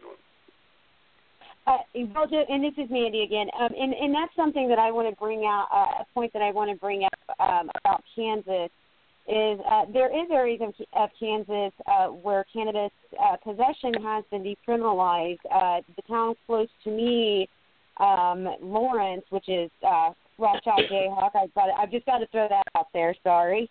But home of the University of Kansas and Haskell Nations Indian University. And then, Lawrence is such a diverse community, especially in comparison to the other surrounding communities. And, and it's just, it's mind-blowing to see that in one county you can get caught with up to an ounce as long as it's not in separate baggies and you don't have scales, but, just with possession of just anything under 1 ounce, and it's the equivalent of a ticket. And you handle it through a municipal court. But then if you go to a town 15, 20 miles away or the next county over, you're looking at some serious issues like what Pamela is looking at. And in Kansas, I think that, once again, I think if we look at a model that has worked with some success, because obviously none of these laws in any state are perfect. We're still in the infancy of trying to figure out how to go about this and how to get it done and I finger quote this, the right way. But if we look at how Colorado was successful, and I believe, and correct me if I'm wrong, California has similar instances, and in other states have too, where one city takes an initiative and then the rest of the state tends to follow suit. And I think if we can look and identify communities in Kansas that are more progressive on these laws, then I think that would be a great starting off point to work in conjunction with what organizations like Lisa are doing at the state level, because I think if we look at our approach and we kind of take a step back and we look at how we can target both local levels as well as county levels and state levels, then I think that we might get a little bit more traction and see a little bit more success, especially as we're coming up on the new session this term. And Lisa has more details about that. So if Lisa wants to take it away with that one, I think she has a lot of information to offer to the conversation than what I would here. Absolutely. And in fact, for those who don't know, I'm a huge fan of Lisa's. And one of the things that is so impressive is that she introduced the bill into the Kansas legislation. And, that's some action, folks. That's some real action. But, of course, that didn't come easy, and it still isn't it's still not easy, and it's still not done. Lisa, why don't you bring us up to speed with what's going on in that arena? Well, thank you, Joe. I'm a fan of yours, too. We have the mutual fan club here. That was about a year of research to write the Kansas Safe Access Act. I've not written a lot of bills before, so that was luckily Americans for Safe Access and their governmental affairs strategy people came in at the end when I had it pretty much done and reviewed everything and gave us their 2 cents, which was nice because obviously they do know what they're talking about. So it was nice that they liked what they saw, and they took a few things. But just we looked at bills around the country. We looked at not only current legislation, but loopholes and things that we had seen develop where patients had fallen through the cracks. And we looked at current court cases on the Supreme Court level in different states, appeals court decisions, just things, all those kind of things, and took those into consideration. White paper studies, environmental impact studies, learned a lot about tech. I said, for somebody who doesn't even use cannabis, I know so much about cannabis technology now but I had to get educated in all that stuff, and testing, standardization, packaging, labeling, we went through all of that. And then trying to figure out, because I think each state has their own needs, and you have to figure out what are the needs of your state and the people in your state, and what kind of model, just like any other business model, is going to work for your, basically, if we think about this in a business way, your target core consumer. And by and large, Kansas is a rural state. And so we tried to take all of those things into consideration, what had worked and what hadn't worked, and what we saw coming on the horizon, what was fast developing. And we put all that together and got the Kansas Safe Access Act, and it's 100% sustainable energy, which, as we know, Colorado did not go sustainable energy off the bat. And then they quickly learned that cannabis is not a green industry, and they went sustainable energy, but now they have a grandfathered in interim kind of process, which has its own expense. So we just said, let's just go sustainable energy from jump. It's 100% organic. Edibles are a concern for so many people, although we know no one is going to overdose on an edible. We're all parents. Some of us are grandparents. I wouldn't say that I was. No, yes, I am. I'm a grandmother to 3. I'm a grandmother to 3. I have all the gray hair to prove it. And we want our kids safe. And we don't want impaired drivers on the road. We want children safe. You can't regulate stupid, but you have to do the best you can. So we have an incentive. We have educational programs that are part of the rollout for all kinds of things. We saw in the states like New York, Illinois, all kinds of places where there just weren't enough doctors who wanted to jump in and be part of the deal. There weren't enough doctors to recommend for the patients, and they were just really lacking in education. So we have an education rollout plan to actually educate the healthcare workers who are allowed to recommend, and we allow nurse practitioners as well.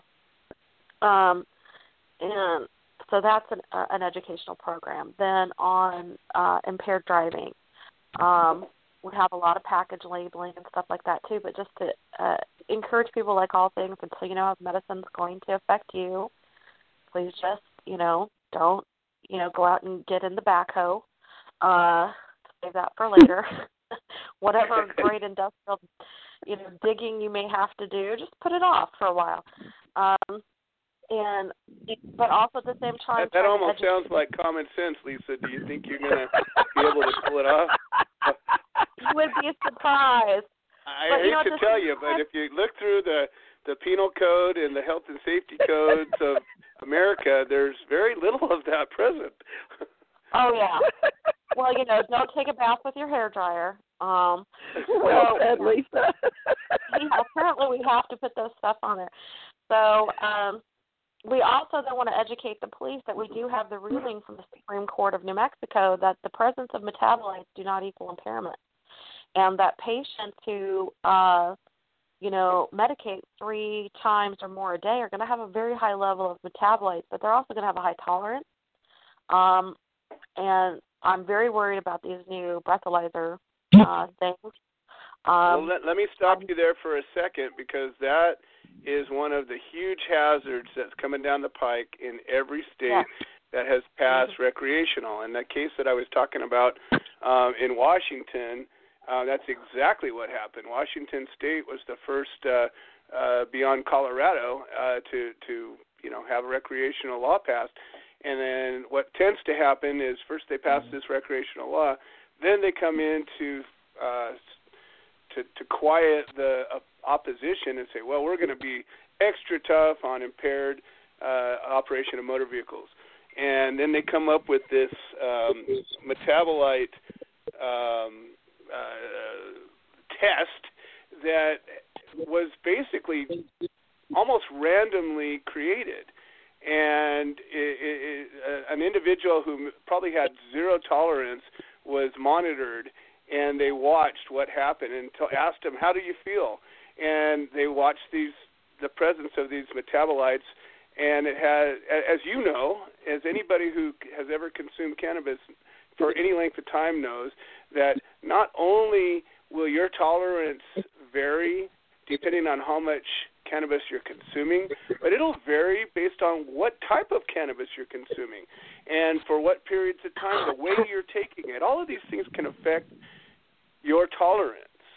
And the amount of metabolites present in your system has virtually nothing to do with your impairment, other than there is a correlation, but it's not a direct correlation. And it's really upsetting to me that they're using that as a standard. It's not like alcohol at all. What? I mean, to some degree, in a very small way, somebody can be a huge alcoholic and have a tolerance to alcohol more than somebody who never had a drink.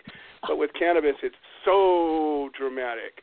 And I believe if they were to just have, again, it's going to take common sense, but an actual impairment test, and it would be as simple as a small simulator that could go into any police car with the goggles and a joystick and a steering wheel, and you say, okay, get in the car, brilliant. You're going to take the test. Mm-hmm. I know, but that would make too much sense. And if you can pass the test, great, then you're probably not impaired. But it wouldn't matter what drug you're on or not. How about capability? How about performance? Why doesn't that matter? Right. Again, Joe, wow, common sense. Yeah, exactly. I mean, that's what we want to teach the police, because we are so terrified. No one wants impaired drivers on the road. All of us here are parents and grandparents and whatever else. We don't want impaired drivers on the road with our children. But the thing is, the science has to prevail, not this misunderstanding, the stigma, and whatever else. And if the police there, if their technology isn't there, if their understanding isn't there, I'm sorry, we pay them. Go get educated, and why not work with the cannabis industry? Because cannabis tech is revolutionary. You can't keep up with it every day. You cannot keep up with new tech that's coming along. So why not have the police work with an organization like, LEAP, and go to, some of the nurses, right? There you go. Some of, like the Canopy Group there in Boulder or is it Denver, where they work with all the upstart new companies or the cannabis tech companies. Go to them and say, we need, like what Joe's talking about, some virtual, good old-fashioned horse sense. Glasses or something like that. That would be a great partnership to push things forward. It's just constantly amazing to me that I was talking to a reporter about this earlier today. I said, if government ran like a corporation, one thing that's always missing is innovation. In the corporate world, you're always looking to push to that next level of innovation. You're always looking to see what that next thing is that's coming. How can you improve? How can you make things better? How can you stay competitive? And with government, it's so opposite. It's always, this is just the way we've always done things. Exactly. And the good old boys club just seems to take Trump over everything. Yeah. See here, little missy, we've just kind of always done it this way. We ain't never had no problem with it. So, well, listen, we have about 12 minutes left in the show, and I'm going to give 5 of those minutes to Tom Corby with the NorCal Report. I am very, very impressed with this group that we have together, and I would like to invite you to come back and talk some more. But I do want to give, we got 5 more minutes, I do want to give that 5 minutes to the most bullet points we can. And I want to address Lisa and Dolores here. Lisa, you and I spoke last Friday, and I kind of reached out to you in a very serious tone.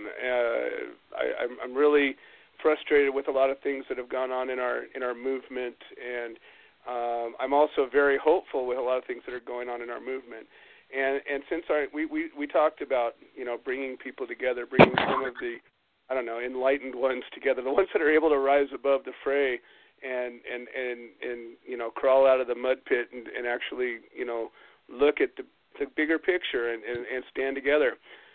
Well, since that time, I don't know if you heard from the beginning of the show, but with Kris Lewandowski's case, he now has an attorney where he's going to withdraw his plea, and I've gotten Weed for Warriors, Amy Dawn's group, and Patients Out of Time to officially stand together under this banner of Kris's case to you know, help to raise funds, to show support, to bring people out there as it progresses. What I want to do is extend that, you know, that offer. I really want to have a public display of unity. You know, it's just, well, that's where we come in, Joe. And if I can jump in, please, I will be brief. The American cannabis nurses are very underutilized. We are highly educated. I'm also a member of Patients Out of Time, and I presented in Baltimore. And I know we're short, so I'm going to talk fast. We are a highly educated group of nurses. We have a nurse in almost every state except Kansas. Lisa, we need some nurses. Almost every state has their state cannabis nurses association. Nurses are the number one ethically respected profession in the nation. I would urge everyone to not take any kind of plea and to come back at their public defenders and everyone else with, no, we're going to trial. The nurses are going to come testify for us, because I'll tell you what, when you go up on a lab coat and you're a pissed off nurse, very intimidating, and we know our stuff. And, I mean, we're like the rest of you. This is like the civil rights movement. Rosa Parks didn't have any money. Nobody in the civil rights movement had any money, but they did it anyway. And that's what we are. We're about 1,000 nurses across the country, and you need to be utilizing us as court support and having us. If I would have had Alice Randall O'Leary testify at my trial when my husband died from having his cannabis taken away for his glaucoma, I wouldn't have been found guilty. Alice would have scared that judge to death. And I've learned a few lessons since then, and I could do the same thing. And I am willing. I'm in Missouri. Get me there. I'll testify. But these attorneys need to be contacting us and lining us up as professional witnesses. And that, in and of itself, is going to intimidate the prosecuting attorneys. And we just need to keep pushing and pushing and pushing and saying, no, we are going to trial with authority. So for your first guest, God bless her, just stay strong, girl. Don't take a plea. It took us 2 years. My husband died before we ever made it to trial, which is tragic. But just keep putting it off, kicking the can down the feds have to crack on this. I was talking to Mary Lynn Mathers, who's in Patients Out of Time, and our current president of the American Cannabis Nurses Association on iHeartRadio last week, and she said, when is the federal government going to say, Uncle, we have science on our side? But we do, and I am not afraid of them. So please, Joe, Mandy, none of us can go to any of these pre-court appearances, but list us, get the attorneys to agree to put us on as professional witnesses. And tell these people to take it to trial. Don't be afraid. We have momentum, and we have justice, and we have science on our side. And it will encourage dropping charges. and in front of a Dolores, jury. I want to bring to your attention that the Human Solution is very actively and aggressively putting together a legal resource, a self-help legal clinic type of a resource. And tomorrow morning we're actually having a conference about expert witnesses, about experts as a rule, not just expert witnesses, but experts. And that's one of the things that I've been saying for years. I mean, I've testified as an expert on a number of subjects, and I recommend everybody get qualified. Figure out what you have an expertise in. In the court, an expert witness is considered to be somebody who has more experience than the average layperson. It doesn't require a college degree. It doesn't require 30 years or a published work. It requires a greater experience on the specific subject than the average layperson. The judge has to approve that. That's it. And we could all, testify on something that might benefit a defendant. I'll get in on that conference tomorrow if you want. Yeah, I'm going to call you after the show, and I want to talk to you much more in depth. Okay, very good. All right, That's you guys, basically what I wanted to get out there. Thank you. Lisa, I love you. You guys all hang in there, Mandy. You're awesome. And Joe, you're amazing. All right. Oh, you're Take amazing, care, guys. too. All right, you guys. Well, Mandy, I'm going to give you the last word on this, and then we're going to bring up Tom Corby to give his NorCal report. And I'm going to ask that you guys all come back. There's way too much more to talk about, and we'll schedule that upcoming. And Pamela, I'm going to go ahead and cut your mic too, but thank you so much for being here. And please, just hold strong. We're here, and that's what this is all about. That's what all of this is about. So just hang tough. We're here with you. I'll keep you posted, Joe. I will. Please do. Beautiful. All right, Mandy, you got the last word here. We're going to run a couple of minutes long, folks, because Tom Corby will get plenty of time to make his update. But I've got to get to him before we get to the end of the show. So go ahead, Mandy. Last final comment. All right. First, I want to thank everybody that took the time to come on and took the time to listen. We understand that the time is valuable, and I do want to remind everybody listening and that's even thinking about getting involved. I really want to emphasize that we are 100% grassroots. A lot of us are volunteers, myself included. Joe, as you know, and as a lot of our panelists can attest to, these cases take a huge amount of time, huge amount of energy, and that time is just so precious. These patients don't have another minute to wait. They don't have another day to wait. They don't have another week to wait while we're preoccupied with trying to do damage control because of monkey wrenches flying at us from left field. The time that we put into this is valuable. We all have lives. I'm a single parent and I'm a patient myself. And actually, I've wanted to talk to Shona about being an expert witness because after reviewing her case and her clinical progression, there's a lot of similarities that I could attest to, and I believe 13 years of experience dealing with this beast would definitely qualify me as an expert witness for her.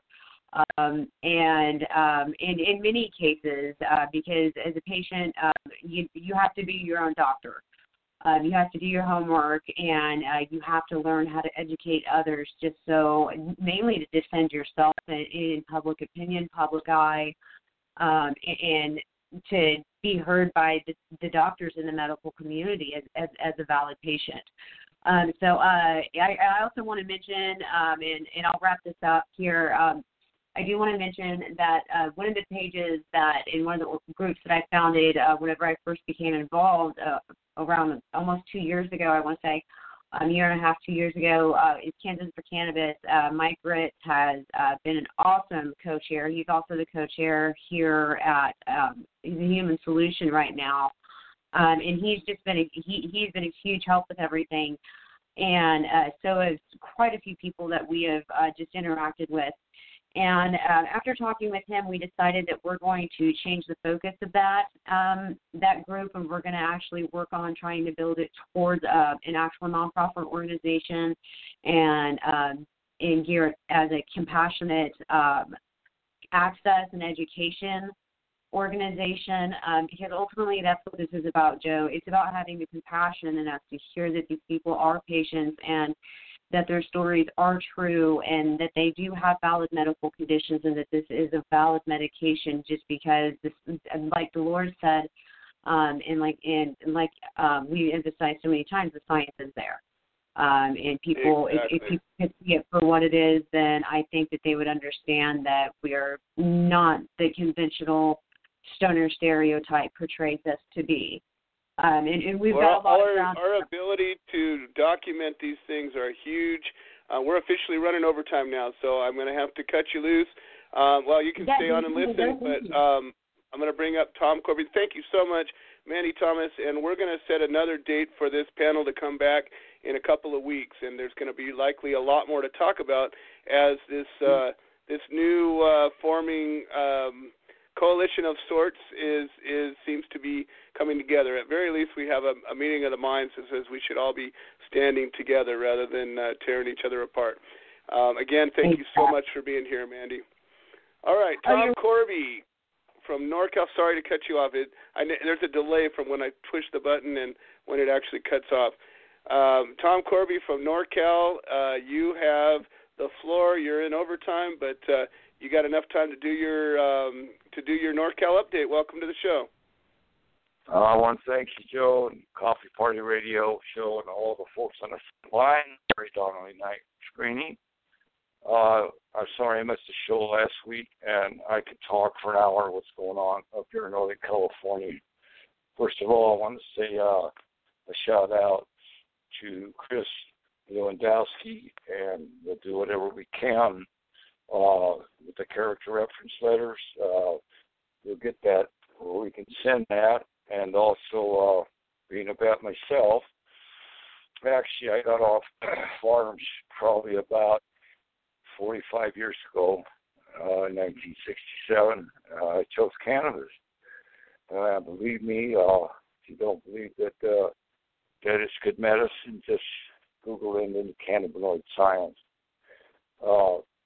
In Northern California, last hearing with Alex Lyons, I want to talk about DAs for a minute. We all know that the DAs, most of them, will try to screw you.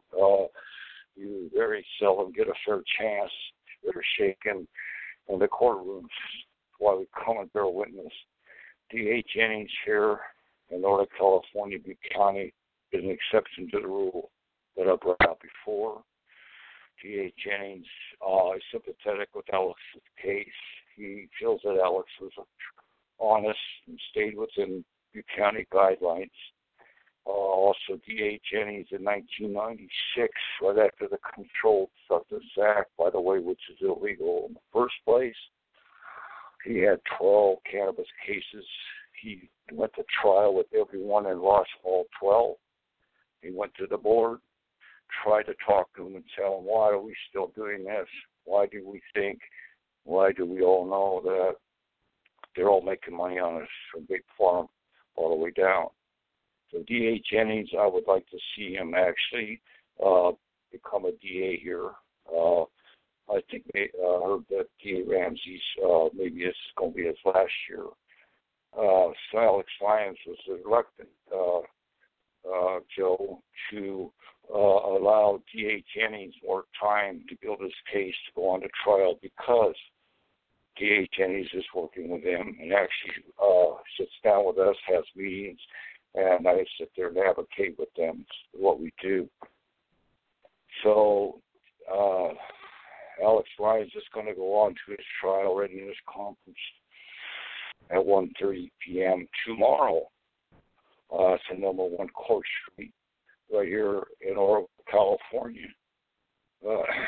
Joe and I always say that local court support is always requested a 50-mile radius if you can come to come not only for our defendants and Paul Lyons with Alex's dad that had the stroke. This is what happens when their son, 28 years old, my granddaughter's age, gets busted, goes to jail. He almost didn't live. He's still recovering.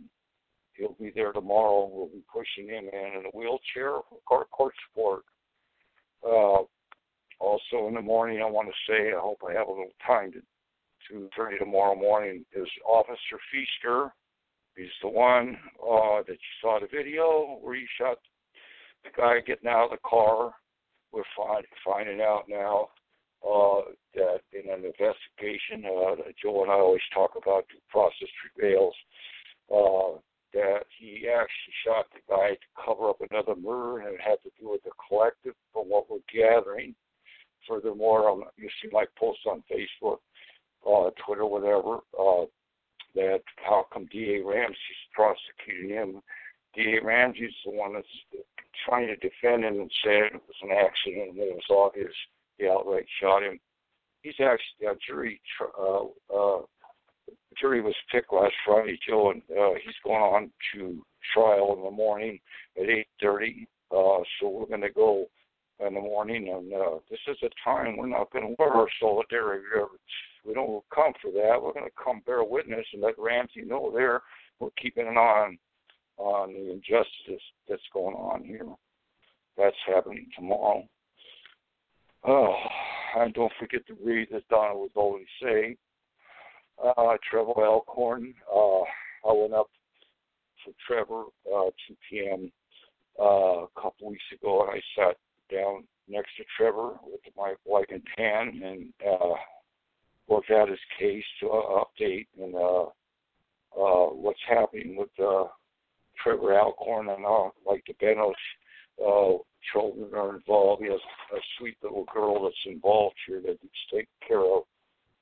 He was offered at his third settlement hearing, nothing ever gets settled, we know that. He was offered one of the BS plea deals that you were offered, Joe, with the Walker misdemeanor. I told him when you settle, and folks, this is really important, Joseph Tully will tell you that now we're getting a diversion, and they don't think they don't know about it. They don't want you to know. What you want to get on the end of that Walker is a dismissal. And if you don't, like Joe said, if he had, can you say, Joe, if you had got a dismissal, you wouldn't have went on 2 more years and back to jail twice with your case. I certainly would have thought about it. I'm a little mean-spirited to say I would have taken it. I would have at least considered it. But you know where I'm coming from. And that's just amazing that we were going down there for your trial. We're getting ready. I might be related to Patrick Henry somewhere. I'm not quite sure. Yeah. And then you went in one day and your case was just dismissed. Well, that's because you knew. It wasn't just one day. It was the day after the appellate court ruled that the judge was correct in overturning my jury verdict and that I was guaranteed a new trial. They didn't want to go up against a fair trial. They couldn't win a fair trial. Well, that's a really good point, and that point is that we don't plea bargain. Our mindset is 995 dismiss or take them on to trial, and we always challenge the warrant on probable cause to search, traverse, quash, and traverse. When you talk about Tom Corby, you are the only guy that gets an extra 10 minutes of overtime anymore, so I am so glad to have you join us as always. I'm going to give you one final parting shot, and then we got to shut this thing down. Okay. I want to thank everybody tonight, and when we talk about these character reference letters, I have one here. It'll only take a minute to read, Joe. This was different than any. This is different than any character reference I've ever written. This is Dubuque County DDA Jennings, and this is for Alex Lyon. To DA Jennings, please consider my request to dismiss Mr. Lyon of all charges in that he was legal and followed guidelines for his 10-member collective garden and being a member and designated caretaker for the Lucky Lions Farm, I'll vouch for that and take the stand. Also, David Allen's on the collective. I have known Alex as a friend and neighbor for approximately 2 years. I want to add something here, Joe, that you know. The character reference letters are more important if you knew the defendant or the prisoner before, not after the fact. And I did. I find his character to be a man of honesty and integrity beyond reproach, an asset and not a liability to society. Moreover, helping others, being only 20 years old. My granddaughter's age, I'd be honored to call Alex Lyon my grandson. My wife Donna and I want to compliment DDHNH for working together with Alex and attorney Flamino, which, by the way, we like her, Joe, and with DDA, respectively. That would actually be DA. He's a DDA. Yeah, respectively, Tom Corey. So you can see that how this letter is going to play heavy, and Dr. Allen's writing his too. So I'll update everybody tomorrow. I'll be posting on what happens at Alex Lyons tomorrow, and I'll make sure to get it to the calendar. And we always tell people to use the calendar at humansolutioninternational.org/calendar. Post your cases there, your stories, your meetings, and you can check the calendar there, and it gives all the updates on all the court cases coming up. Okay, I want to thank Joe for coming, and Joe, thank you. And I was just telling my friend Dion here how we the first radio show we started back then about 4.5 years ago. We were struggling. There was only the Southern NorCal chapter, just the two of us, and we're struggling just to get somebody to come in and talk. And now we got more than one radio show, and we have all these folks talking, and that's how far we've come. And I feel that we've really gained the momentum to end prohibition for all POWs. Once you go to jail for our plan. Okay, thank you, Joe, and don't forget. All right, thank you so much, Tom Corby, and you are also part of the Hero Club, and want to thank everybody for joining us. Want to thank the Coffee Party Radio Network for making this possible. Want to thank Non-Compliant Mary for screening our calls, and all of the guests and callers that were participating. We will see you next time. Hi, I'm Willie Nelson, and the Willie Nelson Teapot Party and I endorse the Human Solution, supporting cannabis prisoners because no one should go to jail for a plant. Little things I should have said and done, you were always on my mind. You were always on my mind.